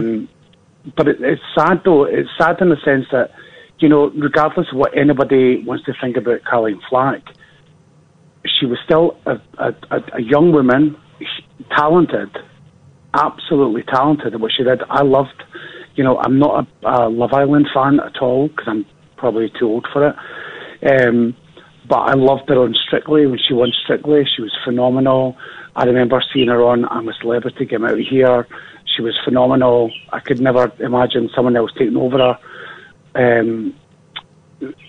So I wish we could be better about that. But that's not why I called in tonight. Go on then, tell me why you rang, Neil. I called in tonight because I'm from Scotland. All this stuff in the...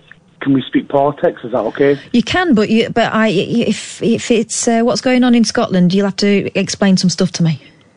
No, it was more the fact that I hate this whole political thing that's going on about Scotland being divided. You know, when it comes to England, and it was always about Scotland and England. Even during the referendum, it was always about Scotland and England. Yeah, which I hate. I hate because it's not about Scotland and England.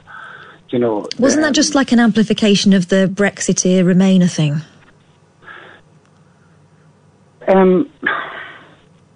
Which again, I think was amped up. For the most part, people cracked on with it, and but you know, if you believe what you read online, it became some people's whole personality. But it was also the same like on television. It wasn't always online. It was almost like there was a divide during the independence referendum in Scotland and England, right? And it wasn't that at all. You know, I always think like I don't always think, but I just think that you know, if every nation in the United Kingdom was independent, that would be different. Do you know what I mean? In terms of? Well, like if every nation in the United Kingdom was independent and then came together as a united nation, then we could help each other out. Right. So you're talking about kind of the feeling of helplessness and frustration that you get when you're not all individual nations is what was at the root of all this? Well, I don't think we are recognised as with the current, with not the current government, but with every government. We're never seen. We're never helped by them. No, and you'll notice that the government talk about we're going to get our country back. Which country are we talking about? Yes. So I get that, and it must be something that it leaps out you even more if you're in Scotland or Wales or Northern Ireland. Well, the thing is though, if every when any kind of like international organisation look at Britain, they look at England, or they look at London to be more specific. They look at London, look at, you know, and there's even within England, the north of the border and all that stuff. You know, they don't get recognised as much. If every nation within the UK was independent and looked after their own as such, but came together as a united nation when needs be, I think that would be perfect. It's a pretty picture, but of course the technicalities make it complicated, don't they? I know. Well, you're absolutely right, but that's just my, without giving it the whole like Miss World peace and harmony thing. I know, but it would be great. It would be great, and when we look at things like the recent events that's happened, you're like, you know, coming together rather than just being like that trolling. Yeah, winding each other up. Everything's online. Everything's, you know, the touch of a keyboard. I'm sitting in front of my laptop. I can write whatever I want. I'm on Facebook. I can write whatever I want. Yeah. There's more to it than that. Sorry, my birds are going crazy. They sound glorious. Shouldn't they be asleep by now?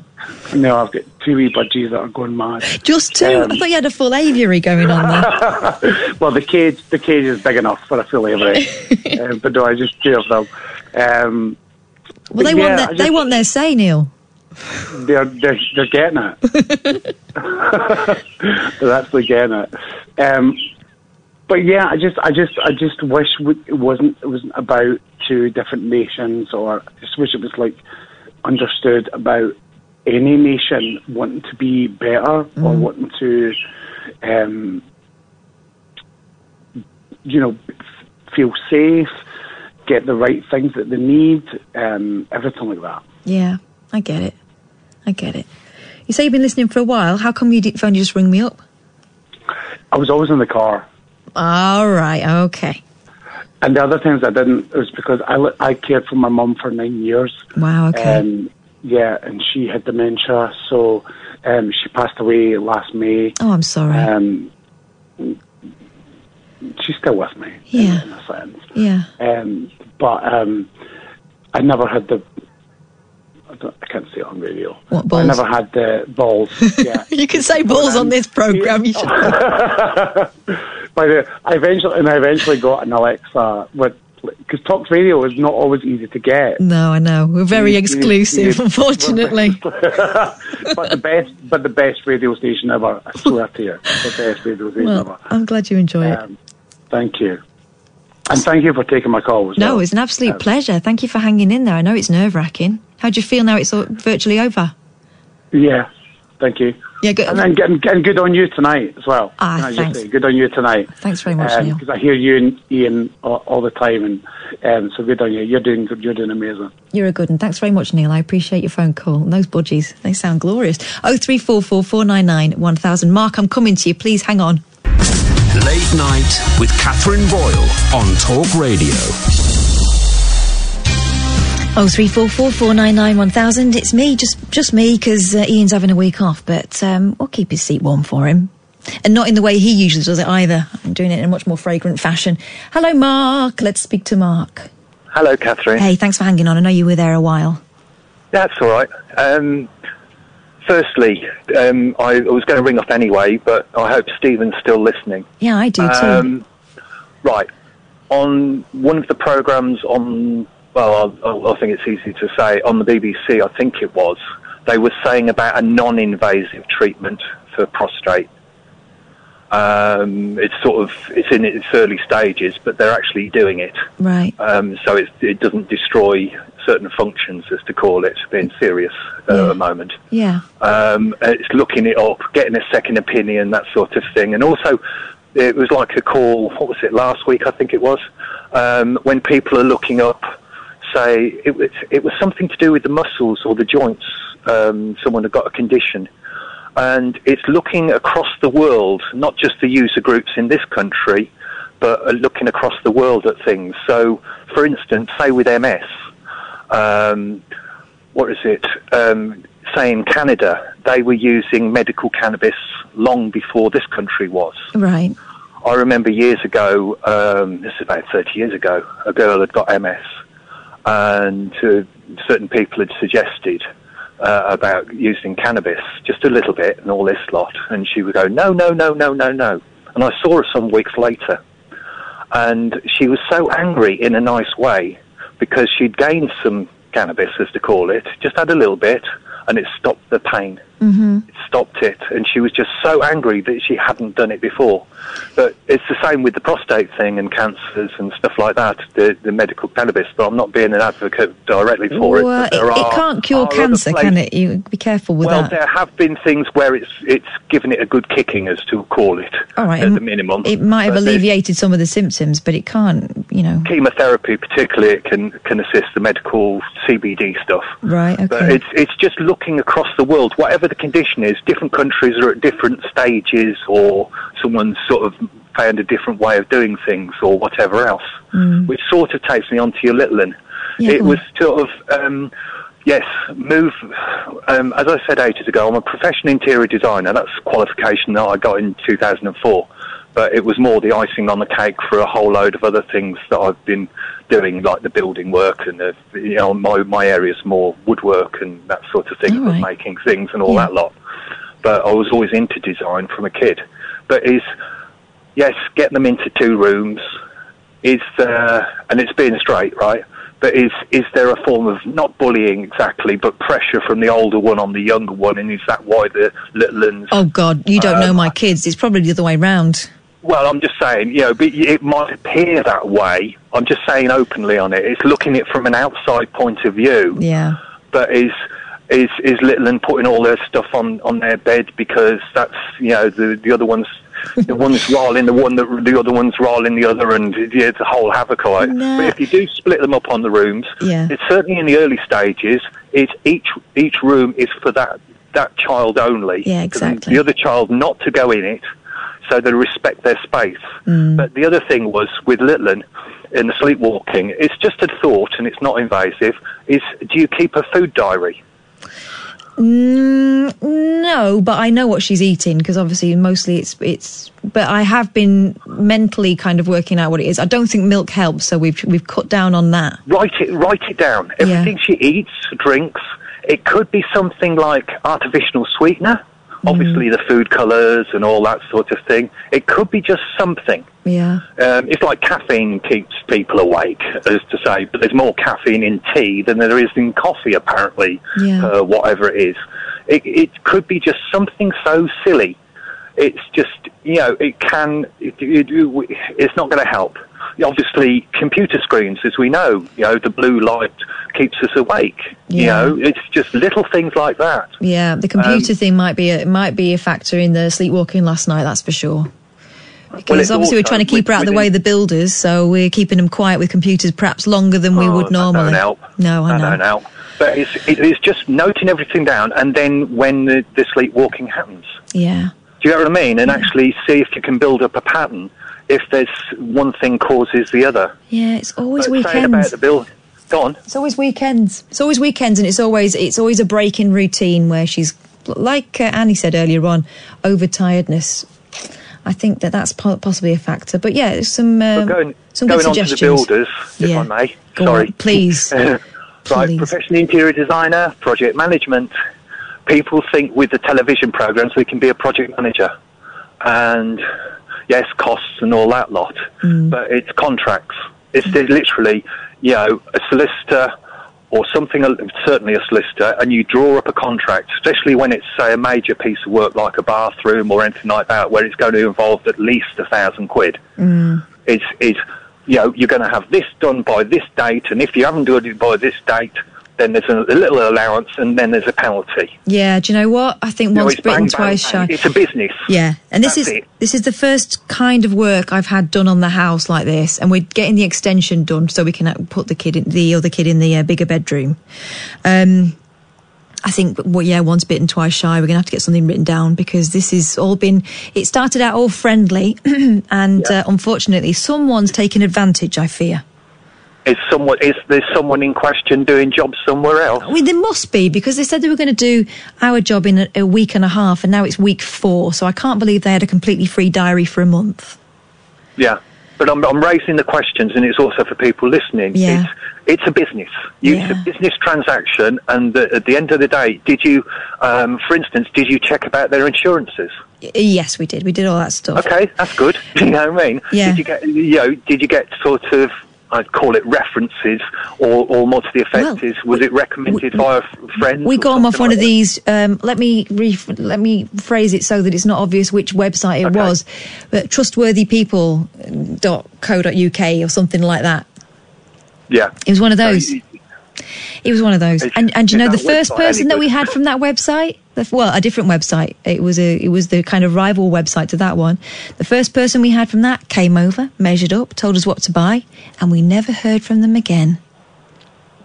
Well, it's like when I was doing my design course, right?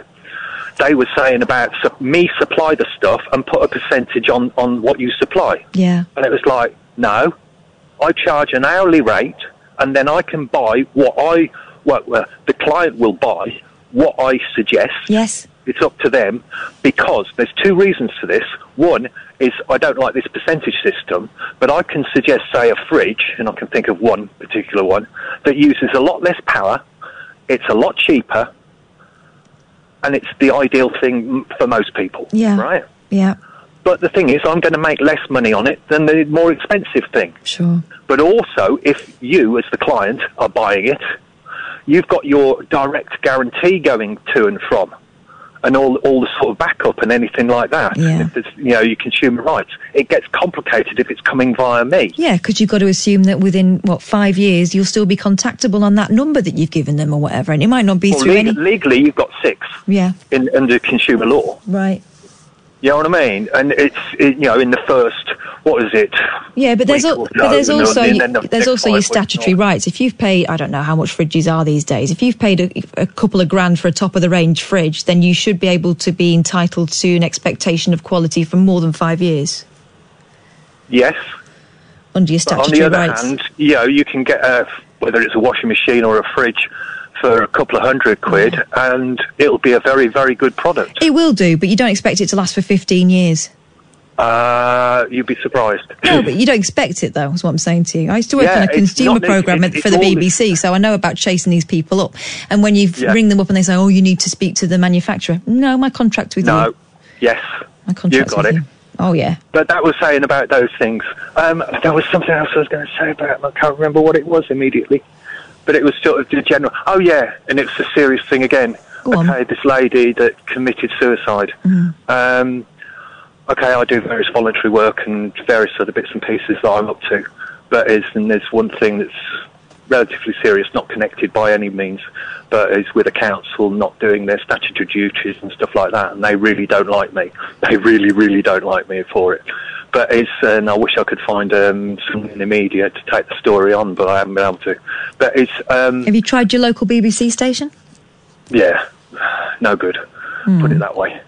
Okay. Local paper? Same attitude, and they are with a lot of local things, if we call it that. Right, okay. It's sort of north of where you're from. Yeah. Where you were broadcasting from, if you get what I mean. But you're not allowed to comment. I can see where you're phoning from. It's different attitudes, different areas. Yeah. And just quick thing while I was saying about it, but you were saying about, I know I'm going bouncing all over the place. That's all right.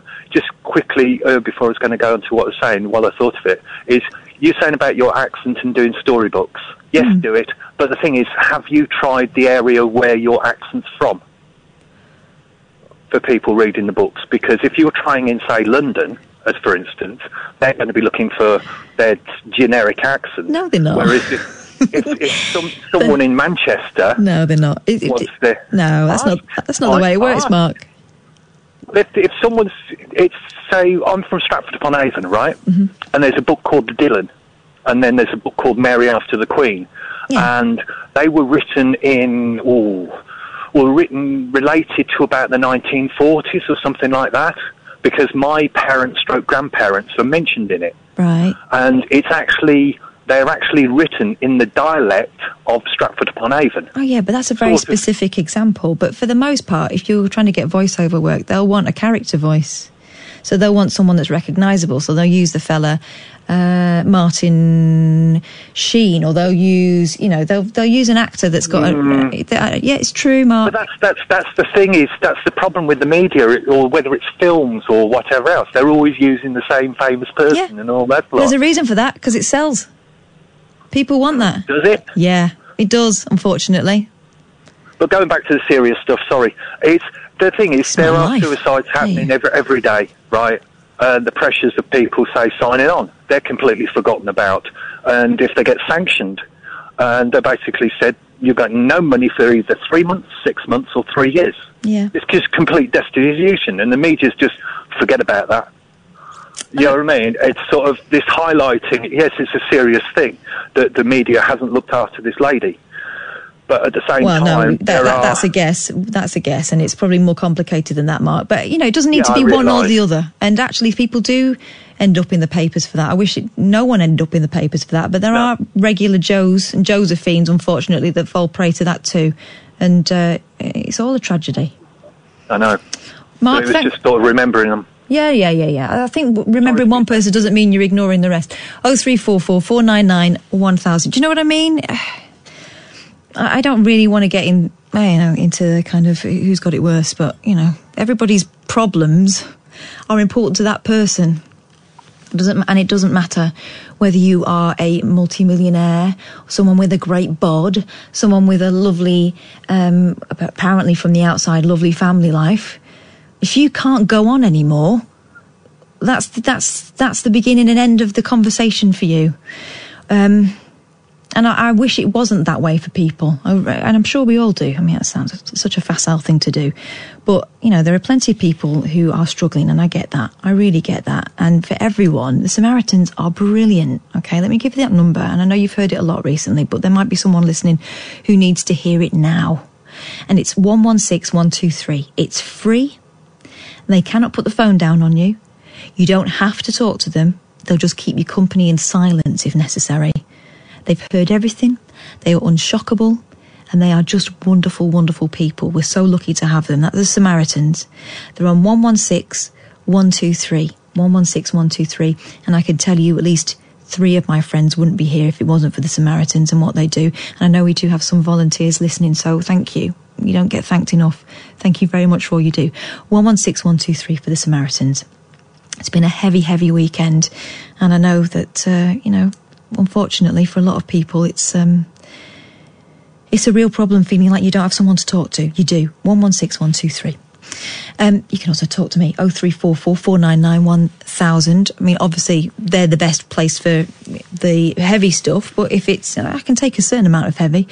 0344 499 1000. We can also do the light stuff. The rules are on this programme, talk about whatever you feel you want to at this point of the night. We're the people that pick up the phone when there's no one else to listen to your ramblings, to your musings, to your stories. We can laugh, we can cry, we're just in it together. All right? 0344 499 1000. You're listening to Talk Radio, and I'm Katherine Boyle. Late Night with Katherine Boyle on Talk Radio.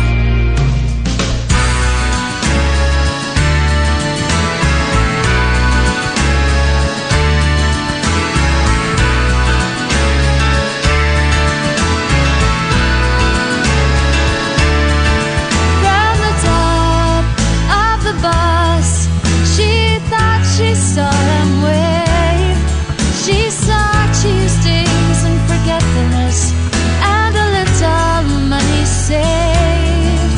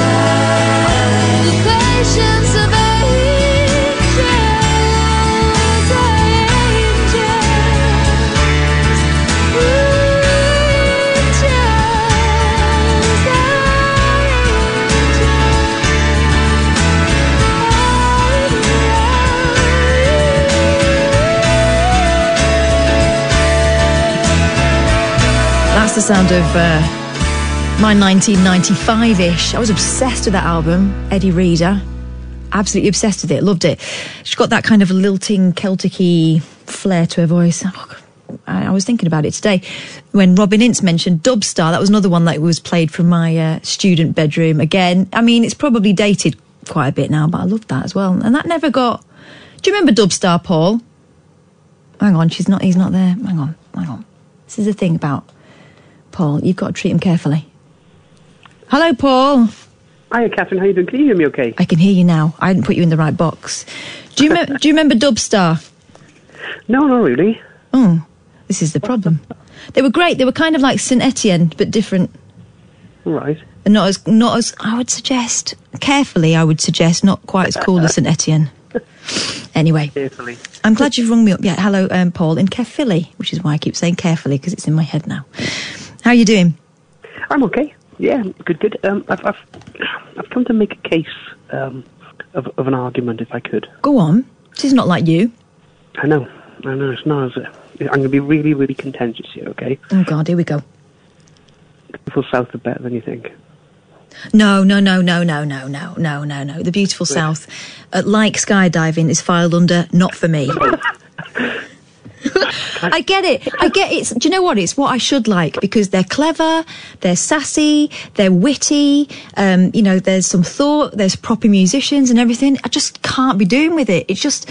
Do you know what it feels like? It's like, I like the Divine Comedy because they're all those things, but not smug.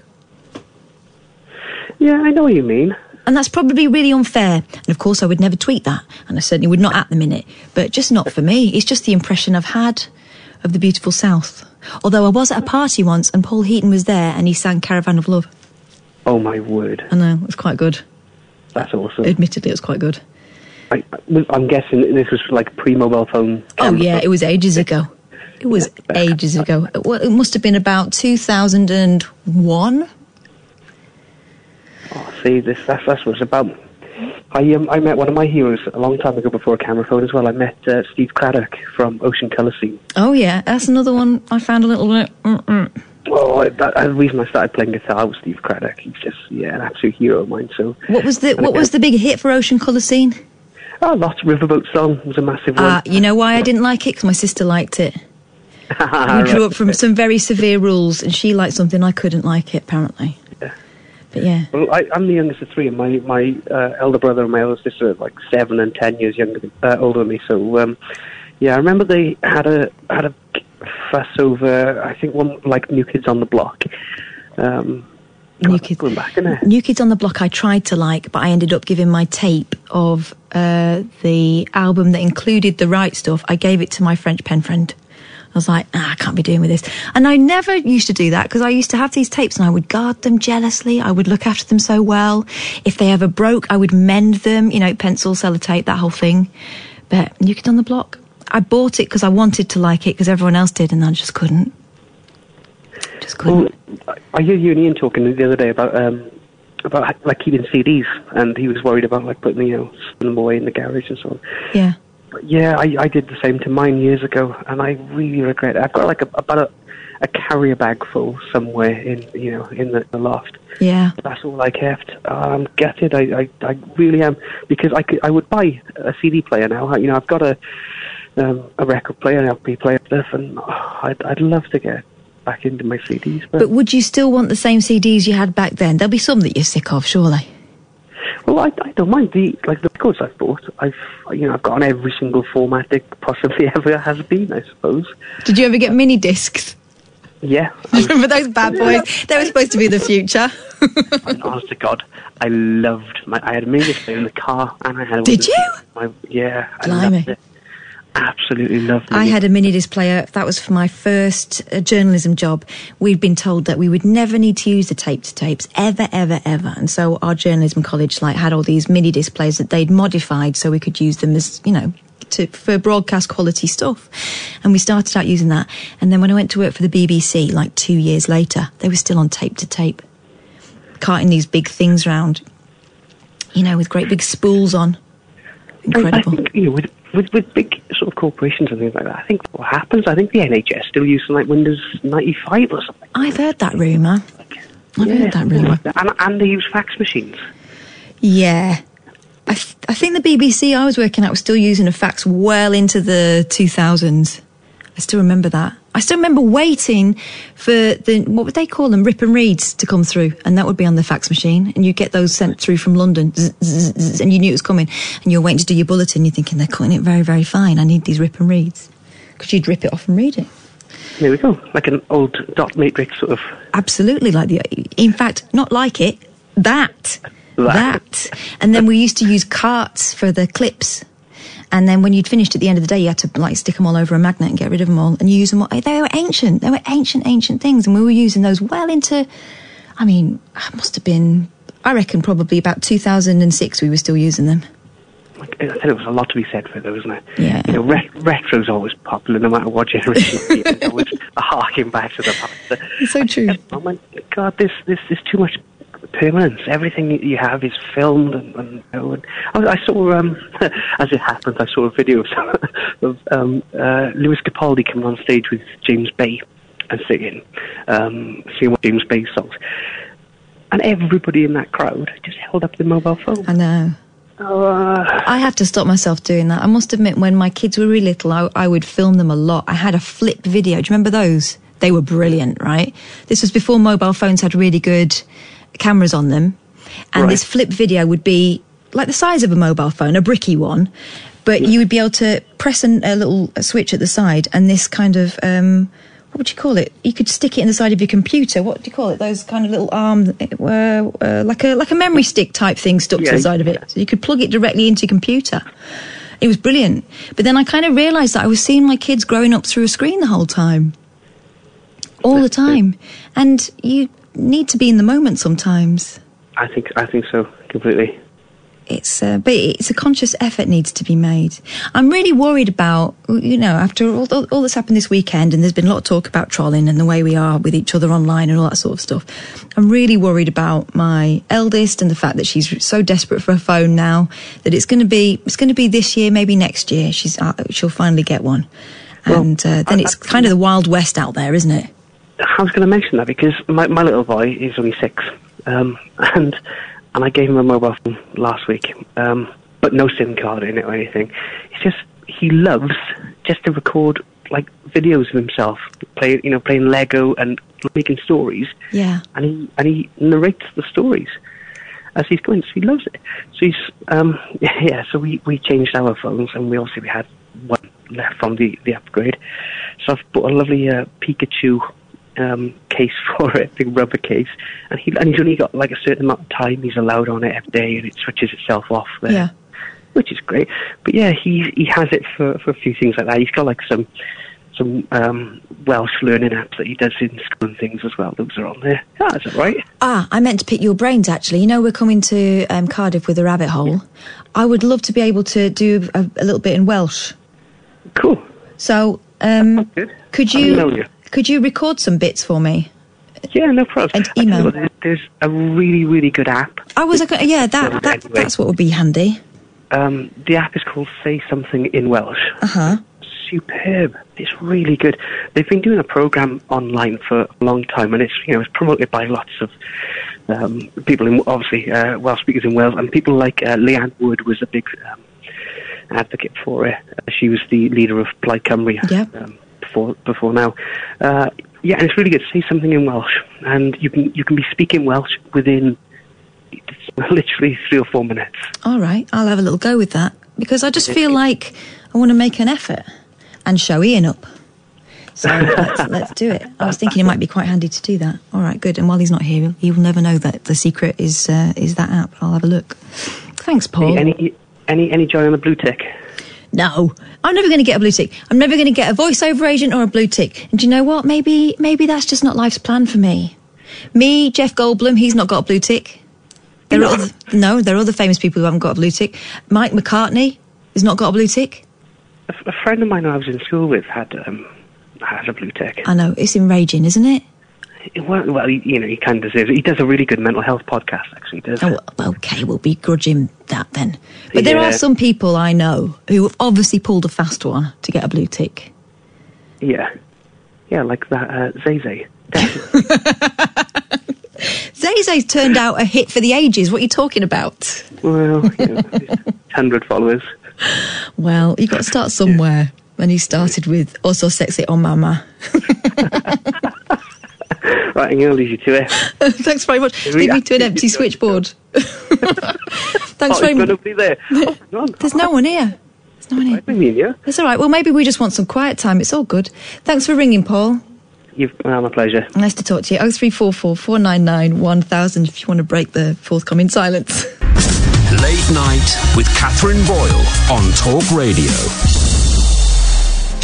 Just talking about finally jumping on a bandwagon that has been rolling for quite a while. I think they're already on season 2. Russian Doll on Netflix. Have you seen it? It's incredible. It is incredible, right? It's Natasha Lyonne, and I think it was written by her and Amy Poehler, who you'll know if you watch SNL. They're just brilliant. It's just brilliant. It's written so well. It's naughty. I think it's an 18 certificate, but it's brilliant. It's kind of... No, if I say it's like The Good Place but gritty, it's not even like The Good Place. But it's that kind of vibe, okay? So someone... I'm not going to spoil it for you. Just have a go. And what happened with me yesterday was I was thinking, I want to start something new. I tried that you that everyone's talking about this kind of devilishly handsome stalker. Couldn't get into it. I didn't like any of them. You know, when you just don't really sympathise with any of them, so you can't get involved. I think I watched 3 and then thought, I don't think I can commit to this. Russian Doll I started yesterday evening and I'm already on the 7th episode, and I'm actually thinking when I get back I'll probably watch a little bit of one as well. Just brilliant. Funny without being slapstick, gritty, thoughtful, really well written. I just absolutely loved it. So yeah, have a look on that if you're thinking of starting something new on Netflix. And if you don't like it, don't at me, because I don't care. Everyone can like what they like. But I particularly enjoyed that one, and I'm not the only one. I think it got loads of awards and stuff, it turns out. But I'm not reading anything about it because I kind of went in completely blind, and I've not been disappointed. It was so good. 0344 499 1000 if you want to give me a ring. I've also got a story here about, we're talking with Paul about kind of these obsolete formats, although some of these are coming back. This woman I read about online has been reunited with a mixtape that she lost on holiday 25 years ago. So you can only imagine what was on it. Yeah, you guessed it. Pet Shop Boys, Bob Marley and Shaggy. She took it with her when she was 12 on holiday to the Costa Brava and Mallorca. That was back in 1993. Her name is Stella Waddell. But during the holiday to Stockholm last year, she was stunned to spot the mixtape along with a list of the 20 songs she'd recorded on it on display at a photography exhibition. It's incredible, isn't it? Apparently it had washed up on a beach in Fuerteventura in 2017 and was recovered by the UK artist Mandy Barker. Barker sent the tape to a professional audio restorer who managed to listen to all the tracks. It still worked, right? It's been in the sea. And it was included in her touring exhibition, Sea of Artifacts. When I was reading the track list, it seemed really familiar to me, Miss Waddell said. So I took a picture of it and I compared it with the original CD from 1993, which I still have. And it was exactly the same track list, but starting with track 3. I remember that I didn't like the first 2 songs on the CD because I felt they were too old, so I wouldn't have included them when I recorded the mixtape aged 12. I also have an association with the Jungle Book song, and this was always the 3rd track. This is crazy, isn't it? I always made tapes from my CDs at this time to listen to them with my Walkman, especially from holidays. We all did, child, we all did. And to think that the tape I could have lost more than 20 years ago has been found was incredible. Miss Waddell, who lives in Berlin, had been on holiday in the Costa Brava resort of Emporia Brava and on the island of Mallorca when she lost the tape. It washed up on the beach at Playa de Barlovento de Jandia in Fuerteventura in 2017 and was collected by Barker, who's been examining the issue of plastic pollution in the oceans for around a decade. She initially doubted it would play, but after drying out on her windowsill for 18 months, that's dedication. She was able to listen to all the tracks after sending it to the audio restorer and decided to include it in her exhibition. Well, that's magic. Barker, whose work has been exhibited across the world, said even after getting the tape to play, it was then an astounding chance for Stella to walk into my exhibition and recognise her tape. She said she was shocked to find it, and when I read her email, I couldn't believe it either. It was shock all round. The songs at the start were damaged, but further in, the songs were as clear as they would be today. It shows how long plastic can exist in the sea, she added, bringing us down to earth again. This is the whole point of it. The tape will continue touring as part of Barker's exhibition, but will be returned to Miss Waddell afterwards. Here's the track list. Somebody Dance With Me, the radio mix, DJ Bobo. I'm not familiar with that one, are you? DJ Bobo. Hang on, we need to hear these. Somebody. This is going to be beautiful. Remember, this is from a 90s 12-year-old. Somebody Dance With Me. Okay. Bobo. Here we go. Oh, it looks great. It looks great. They look exactly as you'd think. There's a lot of kind of long hair and baseball jackets. Here we go. Oh, there's an advert. Right, here we go. Skip ad. Yes, please. Oh, I remember. I mean, this sounds like the 90s, basically. It could be anything.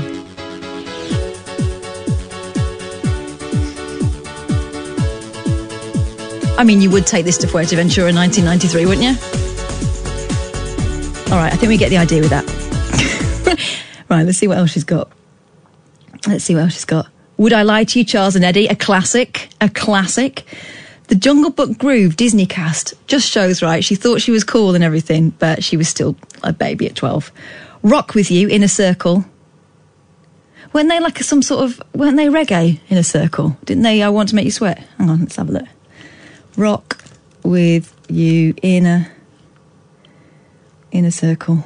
Yes, I can see this is going to have a reggae vibe. I mean, again, this is Holidays, isn't it? Oh, yeah.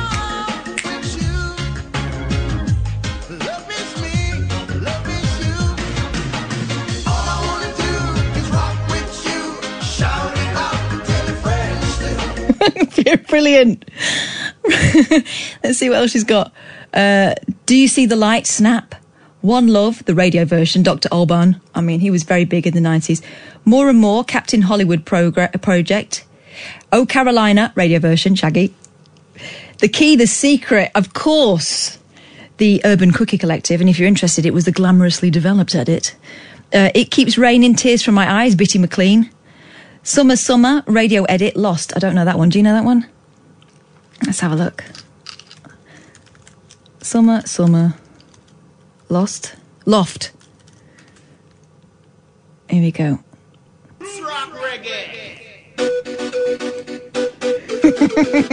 You can smell the suntan lotion, can't you?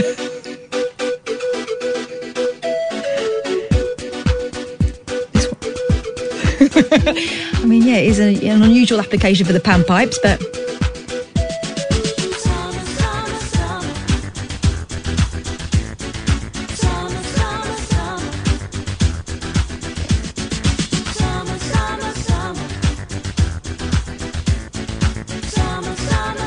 Yeah, that's called Summer. You wouldn't believe it, would you? What else have we got? Never Let It Slip Away, Undercover. The Power of American Natives, Dance to Trance.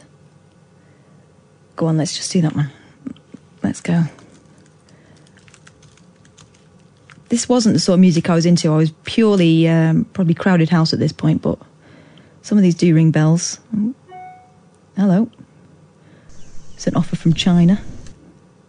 What's this for? Probably something. There we go.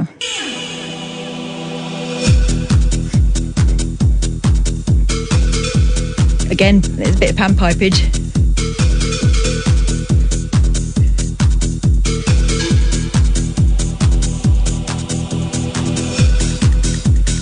Okay, yeah, we get it.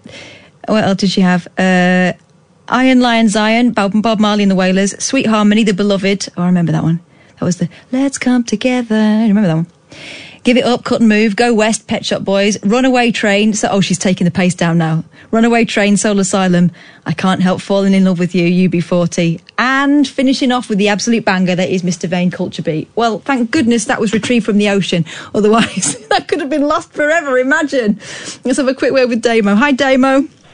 Hey, Catherine, how you doing? I'm all right, thank you. I was just reminiscing about how wonderful it would have been to be 12 and have my own mixtape on holiday and all that stuff. But do you know what I used to do? I was born in 1976.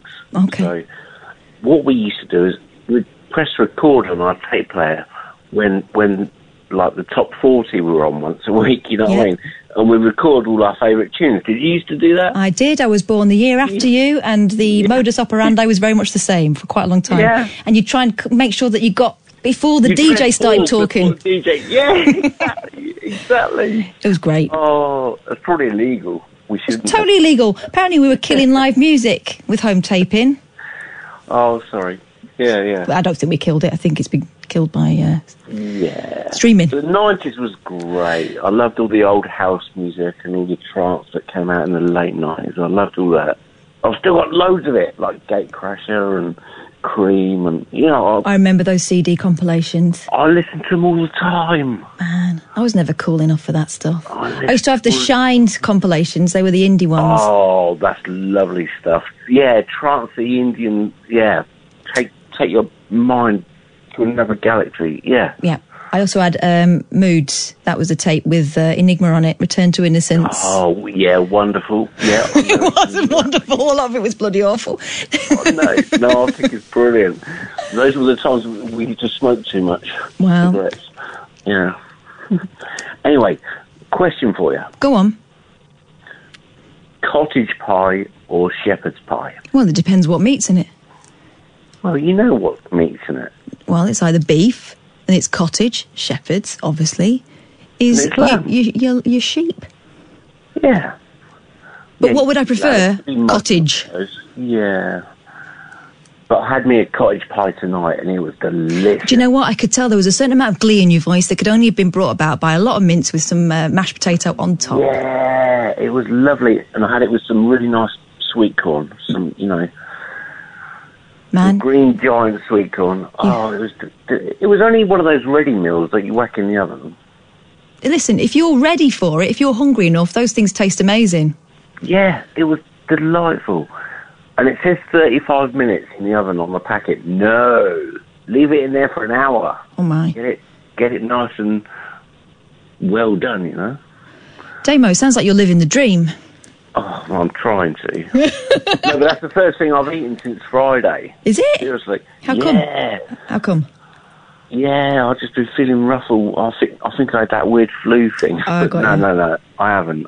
No, but I was, what was it, not this weekend, the weekend before, I went to bed at something like 5 o'clock, before the kids on a Saturday night, and woke up at 3 on the Sunday. I was just completely flattened. Yeah. Just a bad cold, really.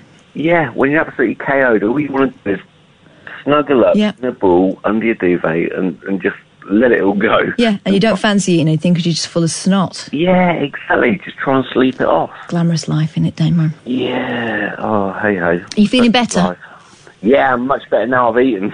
Good. Good. Yeah. Sometimes it's not until you eat that you realise how hungry you were. Exactly. But the worst thing is, if you haven't eaten for a couple of days, your body just doesn't want to eat. Yeah, I know what you mean. The thought of eating makes you want to reach. Yeah. You know what I mean? Yeah. But then you've got to do what your gran always says and just try a little bit and see how you get on. Just have a little bit of soup, yeah. Well, I'm glad you're feeling better, Damo. Thank you, darling. All right. Thanks for ringing. All right, bye. Bye. Oh, Ellie's on the phone. Hello, Ellie. Hi, Catherine. How you doing? I'm all right, thank you. I was ringing because I just heard you mention voiceover artist. Oh, yeah. And I could give you a name, Paul Bridge. Right. Paul Bridge. You could Google him. He's on Facebook and all that, but he runs his own company where all his clients are for voiceover work. Oh, right, okay. He's a voiceover artist. Right, I think I know that name. Bridge. I know that name. Hang on, let's have a look. I don't know what his company's called, but... Paul Bridge, voiceover actor. He also wrote the voiceover handbook. All right. Quite a technical book about all the ins and outs of doing voiceover work. Excellent. I mean, last active 10 years ago. I was going to say, he looks very young on this website that I'm looking at now, but obviously he will have aged somewhat since then. Well, he's about 35. All right.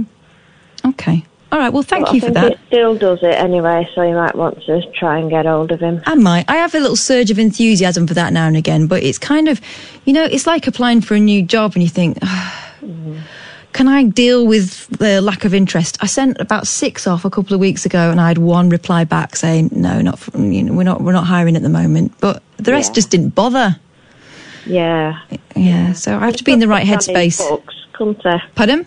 He could put you on his book. Well, that would be wonderful, but unfortunately, I don't know whether anyone's hiring at the moment, or maybe it's just me. But no, it's worth a crack now and again. Thanks, Ellie. That's really helpful of you. Thanks. Okay, see you, Kath. Take care. Bye bye. Oh, just came on to offer some help. Let's have a word with Daniel. Hello, Daniel. Is that me? It's you. Hi, Kath. How you doing? I'm all right, Daniel. Nice to hear from you. Yeah, very well. Listen, can I ask you a question? Are you the excuse when the builder goes to someone else? Are you the grandmother sort of thing that he's excused himself from? Because I think my father has died about 3 times. Oh, really? Yeah, I am a subcontractor and I have used that excuse. Daniel, you're part of the problem. I know. I do apologise for that.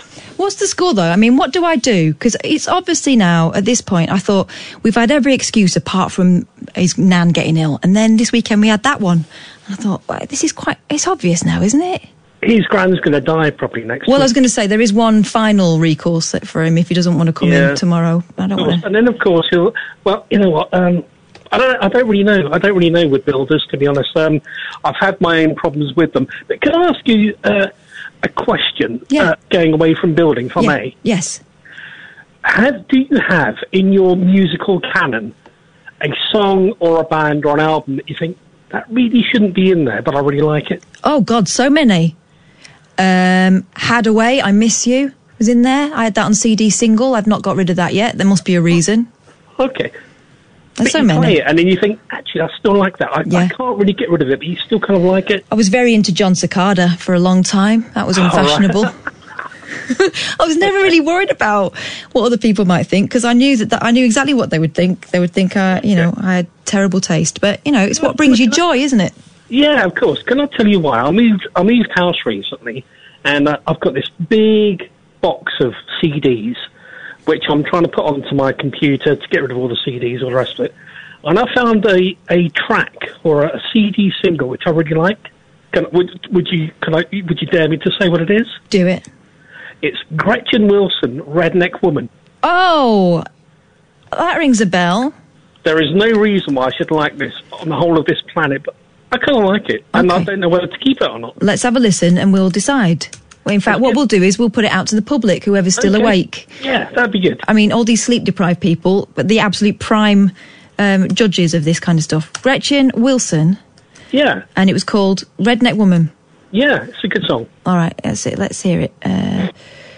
Redneck Woman with the lyrics. Do we want with the lyrics? Don't think it makes any difference. Oh, here she is. This was 10 years ago. Yeah, I think so. All right, here we go. Hang on, we've got an advert. Let's leave that down for a second. Right, here we go.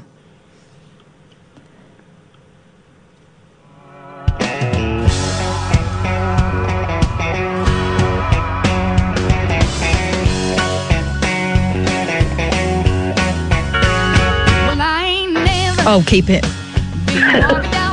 Really? Oh, this is totally my flavour.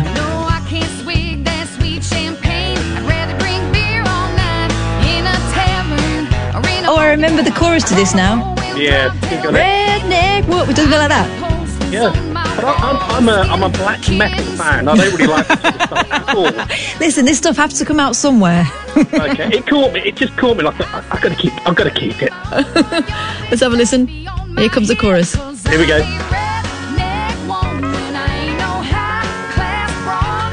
This is great. This is great. We're not throwing this out to the public. It's a keeper, isn't it? Would you say? It totally is. It totally is. Have you heard Next Time He Cheats? I think you'd like this one as well. Not that I want to... It's not by her, but let's say, what's it called? Who does it? It's so good. Here we go. Next time he'll think before he cheats. It's just wonderful. I mean, obviously, it's not going to... It gives some advice in it which would not help you in a court of law, but... Okay. Right, here we go. Okay. It's a similar vibe. Have you heard this one? This isn't your thing, is it? No, I'm afraid I haven't. Here we go. Oh, I could love this. I could like this very much. Wait till she gets to the chorus. It's just... He's probably buying her some fruity little drink 'cause she can't shoot whiskey. It's Carrie Underwood. She's got a baseball bat. You know what's going to happen. Showing her how to shoot a combo. And he don't know. Here we go. I like that sort of song album. I take my kid to the side. Oh, yeah, This pretty little souped up four-wheel drive. Called my name into his leather seat. She's trashing his car.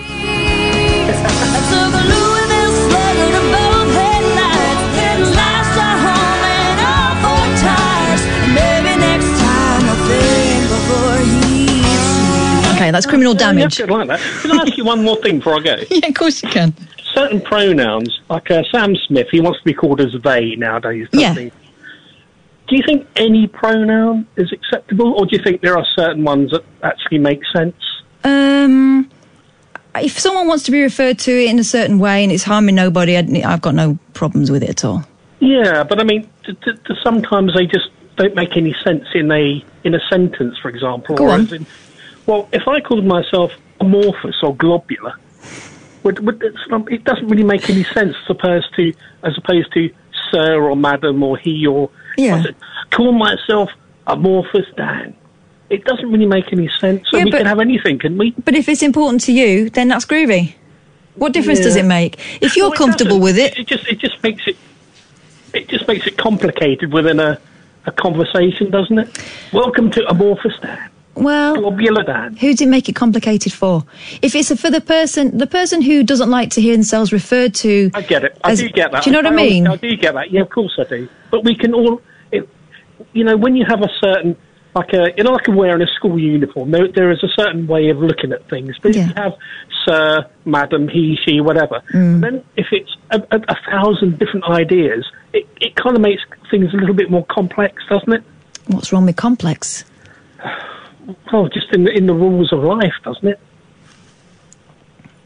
But other people have been conforming to rules that they don't feel fit I do them. get that. Honestly, I do get that. And I know that some people just appreciate a certain, their own sort of way of expressing themselves. I'm just thinking of does it make things more complicated? I get it. Just an idea. I'm just putting it out there. I mean, I don't care. You can call yourself what you like. I'm just wondering if it makes life more complicated. Call me Your Majesty. Your Majesty. Thank you very much. You see, it works. 0344 499 1000. We've got 20 minutes left. I've got time for you if you want to give me a ring.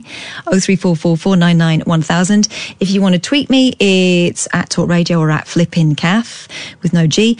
Or you can text 87222. Start your text with the word talk, and that'll cost you 25p plus your standard network charge. There's your menu. Take your pick. Late Night with Katherine Boyle on Talk Radio. 0344 499 1000. Suddenly we've got loads of phone calls, so I better chop through them. Hello, Susan. Hello, Kath. I've got an excuse for you to use for your slow-working builder. I mean, he might be the most unfortunate man in the world. No, yeah, but it's a bit too coincidental now. I'm sorry. You need this because you've had him 4 weeks, have you? 4 weeks. He's supposed to be finishing tomorrow, but he was supposed to finish on Friday, and then he was supposed to finish on Saturday, and then he was supposed to finish today. No, don't keep putting up with this. You say, look, I've had a phone call. My sister's coming with her 2-year-old child and her 8-week-old baby, and she needs a bathroom. And you need to get this. You've had children, haven't you? And you'll say yes. So you know how important it is. We all need this bathroom to be done now because this baby's arriving at the end of next week or whenever. You can put a date to that. Or maybe I hit him with an ill nan. Maybe I've got 2 ill nans that have had a fall and they're both coming to stay and they both need the bathroom. The other excuse I was thinking of is you could invent a granddad with prostate problems who needs the toilet very regularly through the night, because that's what happens when you have a prostate problem. I've heard tell, you go yes. to the, you go to the loo a lot, and it's frequent visits to the loo. Excellent advice, Susan. Thank you. I appreciate it. That's all right, darling. Good night. 03444991000. I mean, I'm full of it because I come up like I'm going to do all these things, but actually I'll just probably make him a cup of tea and hope he hurries up, like I've been doing for the last 4 weeks, let's be honest. Hello, Simon. Hi, Kath. How are you doing? I'm all right, thank you. Good. Just a quick call. You reminded me of a great song there, Had the Way I Miss You. Oh, yeah. It was beautiful. Also in my collection, and probably taped off the radio originally as well. A couple of the songs I want to put your way. You probably know one of them at least. Julia Fordham, Love Moves a Mysterious Way. Oh, my God. What a tune. I went to see Beverly Craven, Julia Fordham, and Judy Chook, is it? Yeah, that's right. How good was it? Oh, it was incredible. It was incredible. And you know, Beverly Craven's been getting treatment for cancer, and she was about to go into her next round of chemo, and she sang this song about her daughter, and I was in bits, and we didn't interviewed her just before, so we kind of felt like we knew her a bit more. It was beautiful, and those women's voices. I know, Julia Fordham, they are fantastic, all three of them. Yeah. The other song I was going to talk about, Tanita Tikaram, obviously, what was their big hit? Was it Twisted My Sobriety? Twisted My Sobriety and Good Tradition. The other song's really, the Cathedral song is excellent. Do you know that song? No, I don't think I do. Check it out. I will. I love all that sort of stuff. Yeah, that sort of Eddie Reader, obviously that played earlier on. I dug a couple of albums out the other day. Where were they? And they were women who were sort of singer-songwriters. It never went massive for them. Oh, yeah, and a bit of Sarah McLachlan. Oh, my goodness, I get into that. And Tracy Chapman. Oh, brilliant. Good era. Good shouts. Thank you very much. No problem. The Cathedral song. All right, I'll look it up. Cathedral song. I must admit, I found Tanita Tikaram a little bit scary because she closed her eyes and kind of flickered her eyelids when she was singing, but I know now that was just concentration. Yeah, that was good earlier. Desiree was great as well, apart from... Yeah.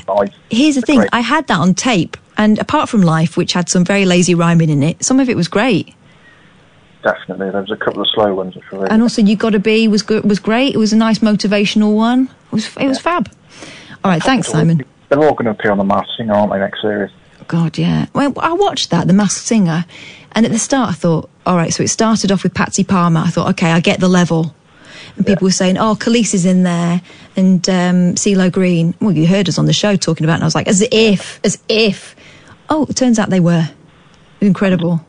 Brilliant. You got people like Khalees and Skin from Skunk Anansie. Yes. A lot of people think, who are these people? But these people are major stars. Yeah, they were. Major musicians, and I think there will be a follow-up series, and it's much better to see those sort of people rather than your standard reality TV show. People back, you know what I mean? So, I agree. I found it quite entertaining, that series. It was a daft idea, but sometimes daft ideas are good telly. I agree. Thanks, Simon. Nice to hear from you. Bye. Bye now. Bye-bye. We're going to have a quick word with Sloop. Sloop John B. Oh, my God, Catherine, you dug something up from the past with Dubstar. Dubstar, I loved. 1995 all over again. I want to get the Menswear album out and start playing that. Right. So Dubstar had a rude front cover that was supposed to. It was a pencil case, but it looked like a lady's area. That's right. I remember it well, man. It was great, man. But listen, Kath, I actually called up. I was going to do a jokey call to you, which I could do later on in the week, right? Yeah. But I've been listening to these podcasts about like production. Yes. And stuff like that, and how to do it. I basically want to have a bit of a dissertation by pitching you an idea, and maybe you saying if it'd be good or bad on air. All right, but do you know what? I'm not the final say. It's all taste and... I know, but it kind of, with what happened over the weekend, it really brought something up about you and me. Do you remember the last call I think I had about the press? Yeah. And there's a thing that was said in the podcast I listened to, that there's no such thing as bad press. And I disagree. I kind of realised, I think there is. Do you know what I mean? Yeah. Do you remember what I said to you about that moral decision you had to make? And it was, can you live with yourself? Well, this is the thing. I didn't send it doesn't matter who the broadcaster was, it was huge. Yeah. I didn't send it, but I've found something else. It's only a hobby, just a bit of a laugh. Yeah. But I'm kind of glad at that, because I really thought that poor boy, his family have suffered so badly. Like, you can't do that. And the thing is, but what I wanted to really ask you about was, when, say, if you were producing a show, right? Go on. And I was going to say, look, this person got caught, just for the sake of argument, not Caroline Flack, anyone, this guy got caught with cocaine 3 months ago. Yep. I'm producing a show, he's going to get us ratings if we get him on. Do you think there's maybe something in that? There's something quite twisted with the media. Do you kind of see what I mean? Like, we feed off this kind of illness.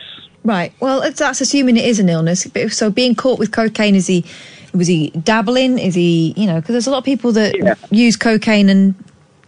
Well, the other thing, I suppose what I was going to say is, like when people sort of talk about, the media is so intrusive, do you maybe think that maybe agents as well kind of, as much as that person would go, oh my God, the media, they're so intrusive and it's bad, an agent would look at that and go, actually, no, that's good, because I can barter the price now to get you into a TV show. Do you know what I mean? There will be agents like that, but the agents I know wouldn't behave like that, because it's not in their interest. So someone has a breakdown on air, and you've known that they weren't well, or they come off and they end up having a relapse, or, and you knew about it. That's not good business practice. You'll end up losing money in the long term, surely. Yeah, I don't know. It's just a weird thing. Just sometimes, because I'd watched something once, and a friend said to me, it was. I think, do you remember Sienna Miller? Yes. Who was in those films, and she was having please don't photograph me, stop it. And my friend said, that's like a boxer who can't get in the ring and take a punch. They want to be able to have that job, but not take the bad stuff that comes with it. Sienna Miller was an actor. Yeah, and I'm not saying that's right. I'm not saying that's right at all. But what I'm trying to say is that I think the whole thing may be with the British press, and because in France they have completely different laws and things like that. They do. I think also, I mean, I haven't lived in France for a long time, but when I was there, the interest wasn't there. Someone's having an affair. Am I paying for it? Then I don't care. It's that. But also with cases, sometimes once it's being reported on before it's actually the judge has passed a verdict, there's part of me that goes, we don't need to know this yet. Maybe afterwards, yes, but I could be wrong. That's contempt of court. That's contempt of court. Once someone's been arrested and charged, that case is active. You can't talk about it anymore. You can report on what's being said in court on the day it's being said, but any other thing is you get in trouble, because the case could get blown out of the water, because you can't get a fair trial if people are being spoken about in the press. Yeah, well, I'd be able to produce a 101 there, Catherine, so thank you. There you go. Listen, Kath, is it all right if I call back? It's going to be a funny call, but I've got a couple of ideas I want to pitch to you.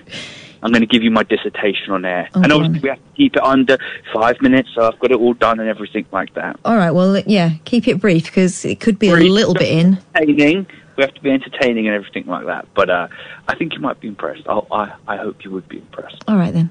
Thanks very much, Sleep. Nice to speak to you. Until we meet again. Oh, thank you. Oh, dramatic.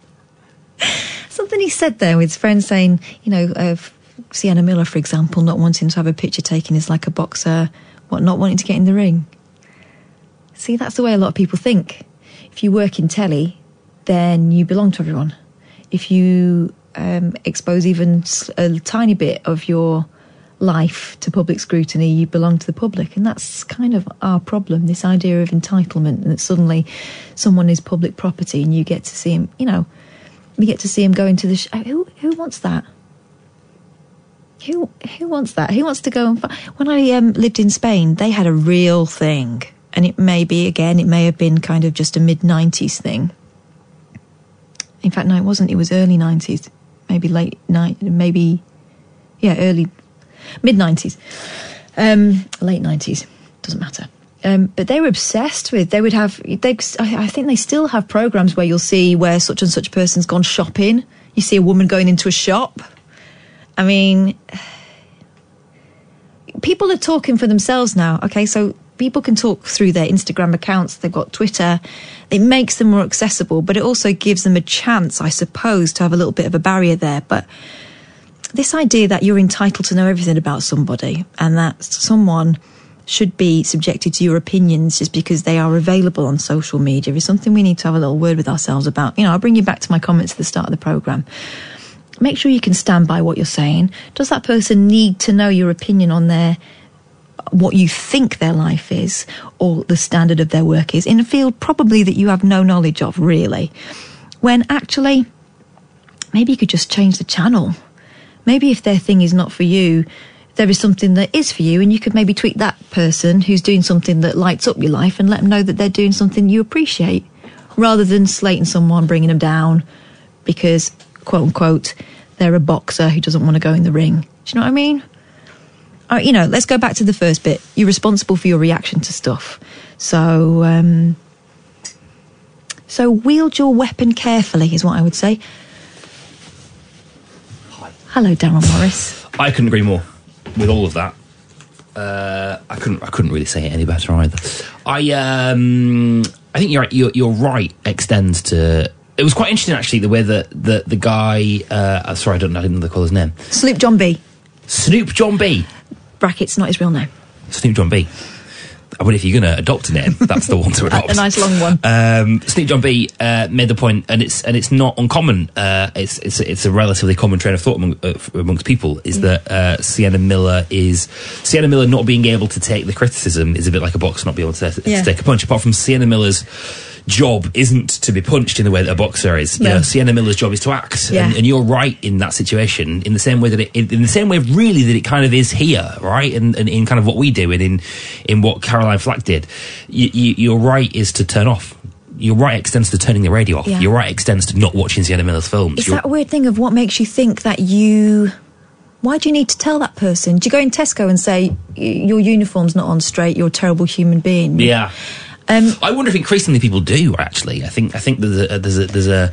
Oh no, they'll go outside and tweet about it afterwards. Well, yeah, I suppose that's what. Take a picture of someone covertly. But the point that I made last night on the show as well was that you know, our behaviour in how we deal with people in every walk of life has to change. Actually, we need to be kinder to the bus driver, and we need to be nicer to the call centre worker, and you know, it spills out into the real world. Yeah, do you know what? Well. It's that whole thing of we've talked about this before. Have you heard of the they call it the esprit d'escalier in French? No, but I love that word. It's the spirit of the stairs. The moment when you leave a room having been given a zinger by someone else, and you think of the perfect riposte. Yes. Right. So you think of it as you go down the stairs. Yes. The idea.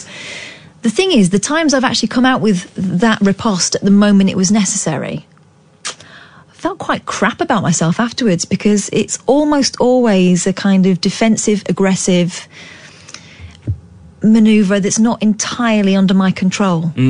Yeah, your hand has been forced. Yeah. Somewhat. You've sort of had to play their game a bit. And once you've calmed down, you think, do you know what? That's not me. That's not the thing. That's not the grenade I wanted to throw before I left that room. No, I get that, and actually sometimes there's more. I'm thinking about you know, encounters I've had with people online. Oh, literally today, actually, you know, where people I saw some of the stuff you were we've had some good ones today. You know, where people call you horrible things, and there's a couple of sort of retorts that I've done that have been quite, you know, that I've been quite pleased with. It was quite witty, and it doesn't have the sense of satisfaction that you would imagine it's going to have to it. Actually, much more powerful is the silence. I think much more powerful is just not. Or LOL. I quite like an LOL. Send. Oh, LOL is brilliantly passive-aggressive, isn't it? Beautiful. It's my favourite kind of aggression. Oh, sweet. The sweet passive aggression of LOL. Or just a like. Just a like. Yes, a like. You know that infuriates them. Yes. Anyway, do you know what? The person who's doing it is normally doing it because nothing to do with you, really. They've got their own stuff going on. Well, that's right. I just wish they'd had that thought before they press send. Yeah, and actually I've kind of come to... I did this a couple of times today, actually, and I've come to say, listen, now, you sound unbelievably unhappy, and I'm really sorry about that. And if you know, my DMs are open if you want to talk. And I think that kind of... my DMs are firmly locked. Yeah. Wise idea. Actually, do you know what's really interesting? Nobody ever DMs me any abuse. Really? Nobody ever... No, because they want to be seen. Too one-to-one. It's too one-to-one. That's too close to being on the street. Speaking of one-to-one, you get Daryl Morris all to yourself now, from now until God knows when. Oh, God, no, I don't know. Good night. I'll see you tomorrow. Talk Radio.